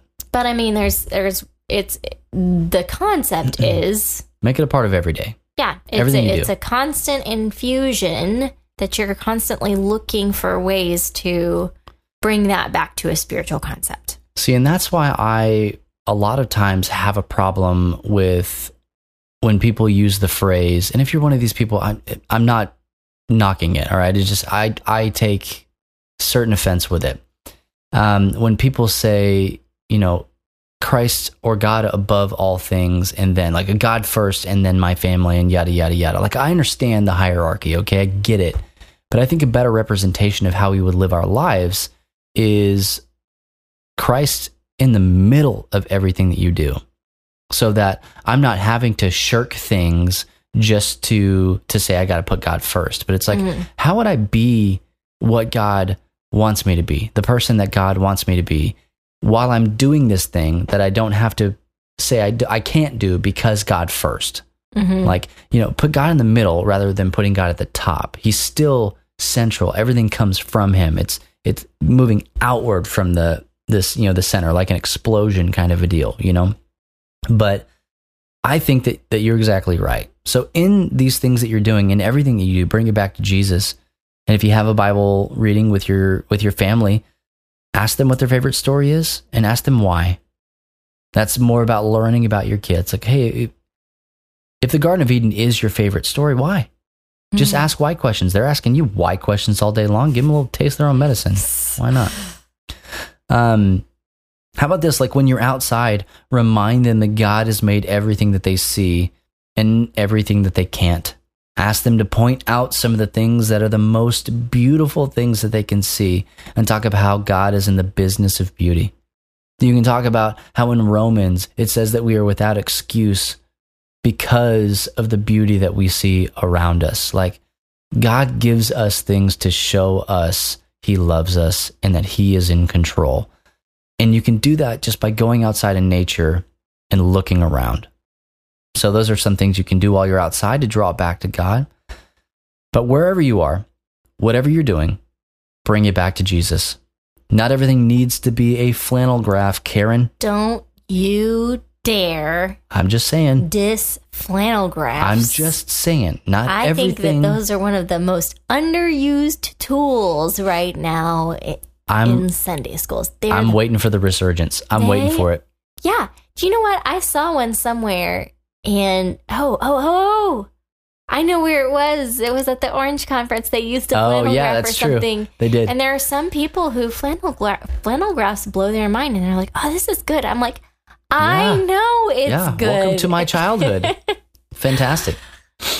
Anyway. But what I'm trying to say is like not everything needs to be a Sunday school lesson, right? Mm-hmm. Like let's sit down, let's read the story, let's do this. We have an hour and we're going to play all this stuff. Like we know what it is because this is our life, right? Church on Sunday has been our life for a very long time. Mm-hmm. And now we're being forced to do things differently. So let's embrace this difference in our life. But not everything needs to be that kind of moment. But you do need to remind your kids that Jesus is just as important as He's ever been. Not going to church for a month can really make a person lose that sense of importance.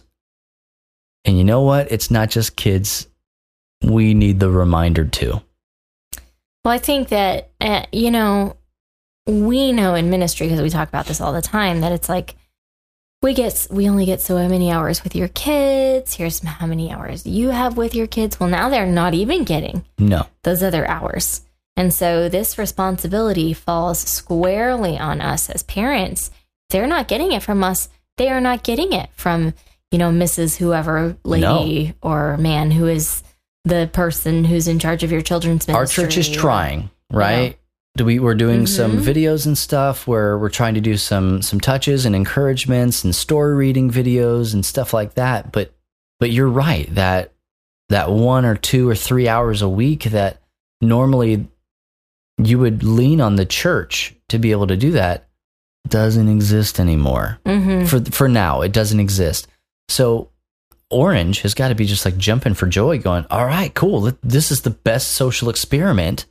Not to make light of what's happening, but now what's going to happen? Mm-hmm. We've been telling you for years and equipping you to do this. Mm-hmm. Now do it. Yeah. So as parents, this is what we get to do. We get to show and teach our kids how Jesus would react in high stress situations. How they should be living their life. Some of us aren't really doing so well at teaching them that. Yeah, but I'm feeling particularly not good about that this week. Yeah, but this one's not about us. Let's let this one be about the listener. But no, really, we're getting an opportunity to show these things to our children, and in everything you do, just bring it back to Jesus. And honestly, a lot of us listening to this grew up in the WWJD bracelet time. Just like that era, go back to it in your brain.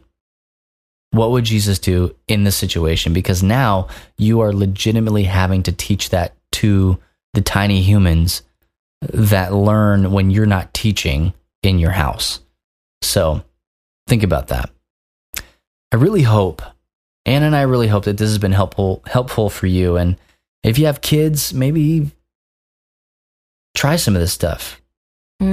If you don't have kids, share this podcast with somebody who does. We're all dealing with similar things, and any help at all is greatly appreciated. Yeah, we're open to suggestions. And like I said before, we would love to hear.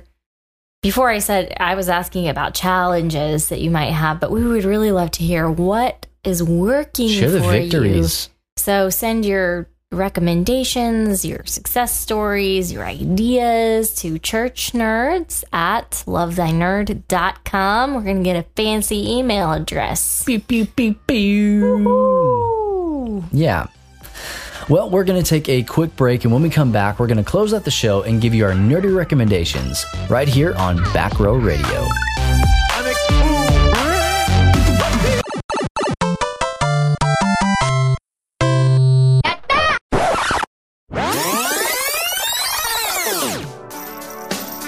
It's been a great show so far here on Church Nerds Rewind, but it's not over just yet. Keep it right here on LTN Radio. We have got a nerdy recommendation coming your way once we return.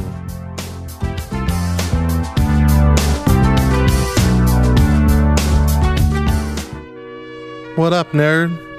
We hope you're enjoying the podcast.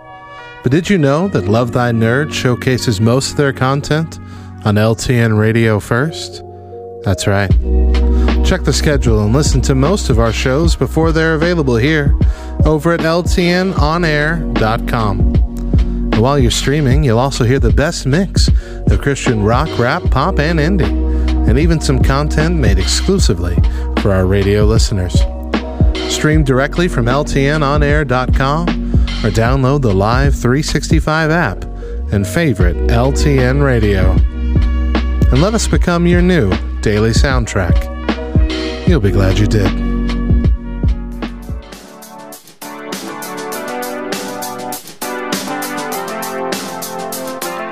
Welcome back to Church Nerds Rewind. As we're wrapping up the show, Bubba and Anna have their nerdy recommendation for the day. Do not miss it.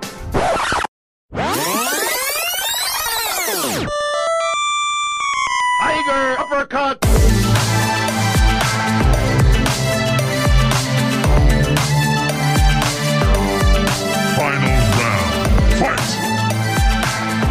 Well, to close out the show this week, we have a nerdy recommendation for you, and it's probably the best thing that it could be, given the nature of this podcast, what we talked about this episode, and the Venn diagram crossover that we are trying to hit with nerd culture and church culture. And that is... You going to say something? No, I was just going to say that this one's a little more churchy than some of our recommendations have leaned more nerdy. Yes. This one leans a little more churchy. I don't know. Yeah, again, with the needle, I think it would point. It's called Animo, and this is a Living Deck Bible verse game. And it's cooler than it sounds. As I was saying that, like that, those were just a lot of Bible words coming out of my mouth. It's, without infringing on any trademarks, it's a concept similar to like a Pokemon trading card game style, but with more spiritually beneficial elements to it. Yes. So you have like different powers and different like creatures and stuff like that are in the game that are physical cards that you can collect. And every single one of them has a Bible verse on it, which is really cool. So like, for instance, my son, Caleb, he loves Pokemon. Like we talked about that, and he's kind of getting into Yu-Gi-Oh! And all that mess. Well, they actually, Animo sent us a couple of decks for Love Thy Nerd, and we're going to talk about it right here and hopefully get you guys to go and get some of this stuff. Because if you have kids that I would say are probably 13 and under, maybe a little bit younger than that, like this is going to be perfect for them. Because what this does is it allows them to actually play several versions of this game. Like with Pokemon, it's mainly like battling. Like you do one thing and you battle and that's it. This one is based around scripture memory. So I'm going to read you the first card that's not even a playing card. This is like the instructional card that comes in. It says, "Stop.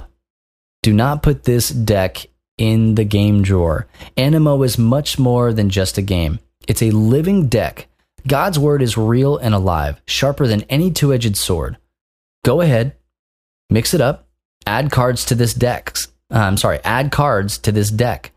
and mix it up with cards that you find in character packs or expansion decks and carry them with you. Read them daily. Stick one of them on the bathroom mirror. We talked about sticky notes earlier. This is encouraging kids to do that.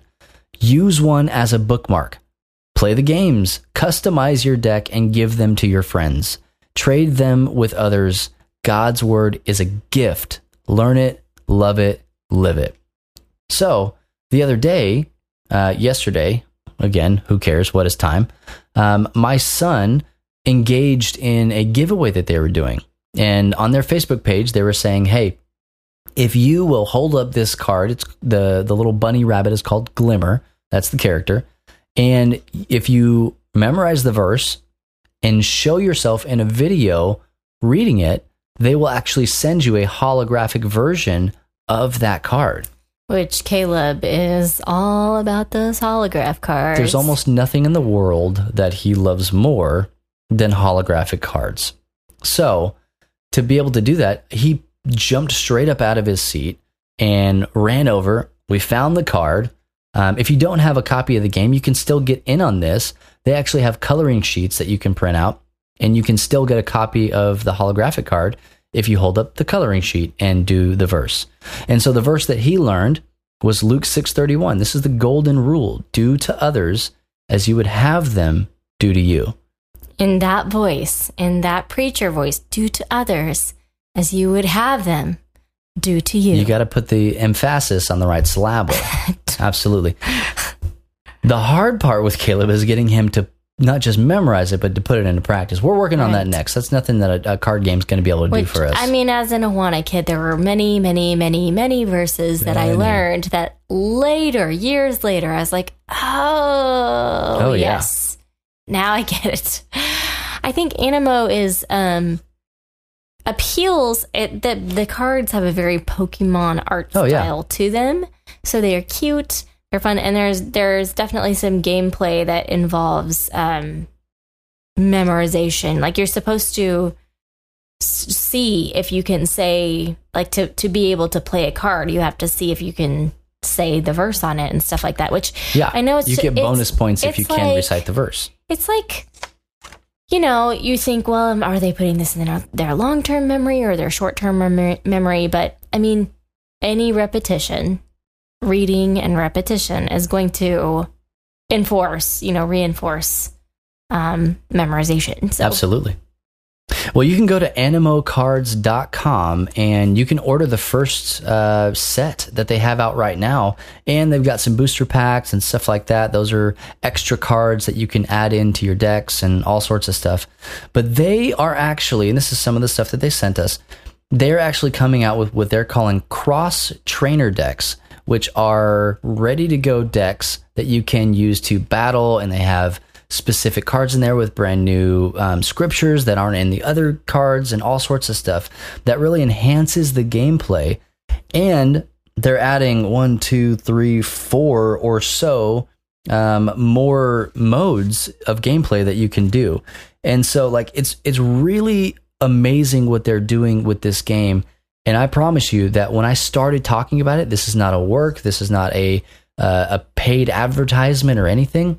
When I mentioned that I got new Animo cards in, Caleb lit up. Like, he loved it. So if you have a kid in your house who is into Pokemon, don't think that this is going to be overly Christian cheesy and all sorts of stuff. They're going to love it. They're going to eat it up. And at the same time, they're going to be able to learn scripture while they do it. So again, in everything that you do, bring it back to Jesus.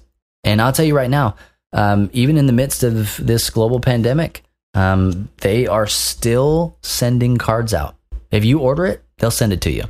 So I'm telling you that U.S. Post Office, it's still working. It's true. They are also going to be having a Kickstarter for, like I said, these cross trainers and the new stuff that they're doing. Hopefully April 21st, they're going to launch that Kickstarter. With the way things are going in the world, it may not be the best time to launch it. Just offer some grace and patience. Absolutely. But even if they don't, you can still go onto the website and get the the first versions of the cards, and you can start playing probably as early as next week, depending on when you order the stuff. So I honestly cannot recommend this enough. I haven't given it a whole lot of publicity because we've had a lot of other things with Love Thy Nerd that we were doing. But I will tell you that my kids love it. When Caleb saw the new game modes, he was like, all right, Dad, let me see those rules and here's how you play it. And he's like trying to talk to me when I got headphones on and all sorts of stuff. Like he is just crazy excited about playing this game. And like I said, this is not a paid advertisement. I didn't pay for this. They didn't pay me to say any of this stuff. Like, this is the outpouring of what you can invite into your home to teach your kids more about Scripture. So that's Animo Cards, ANIMO cards.com. And hey, when you order, just tell them that Bubba and Anna sent you from Church Nerds. And mostly drop Bubba's name. My name is going to mean nothing to them. You're here. Yeah, well, we get no kickback. I just want them to know that we sent you to them. Well, be sure to check us out online at lovethynerd.com for articles on nerdy things and to check out our other podcasts and videos. If you'd like to directly support our mission and become a financial partner with Love Thy Nerd, you can visit lovethynerd.com/give. Love Thy Nerd is a qualifying 501c3 nonprofit organization. It's a different word every week that you struggle with. I love it. I thought I was making it through really well. Anyway, what I'm trying to say is... Yeah, please continue. If you are to give to this nonprofit organization, your gifts will be tax deductible. Yes, they will. So also remember, as you are ordering things from Amazon... Toilet paper. Whatever you need... make sure you're using smile.amazon.com and designate Love Thy Nerd as your charity of choice. We would love that. And you can also find us on social media at Love Thy Nerd on all major platforms. And as always, right here on Back Row Radio each and every Friday morning. Once again, I'm Bubba. I'm Anna. And we'll catch you next week on another episode of Church Nerds. And as always, if no one else tells you this, remember it's true. Jesus loves you, nerd.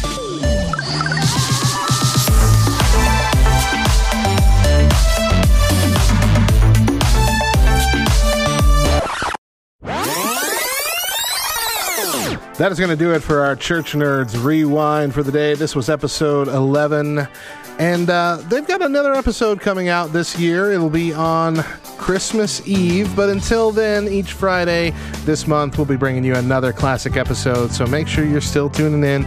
We'll see you next week.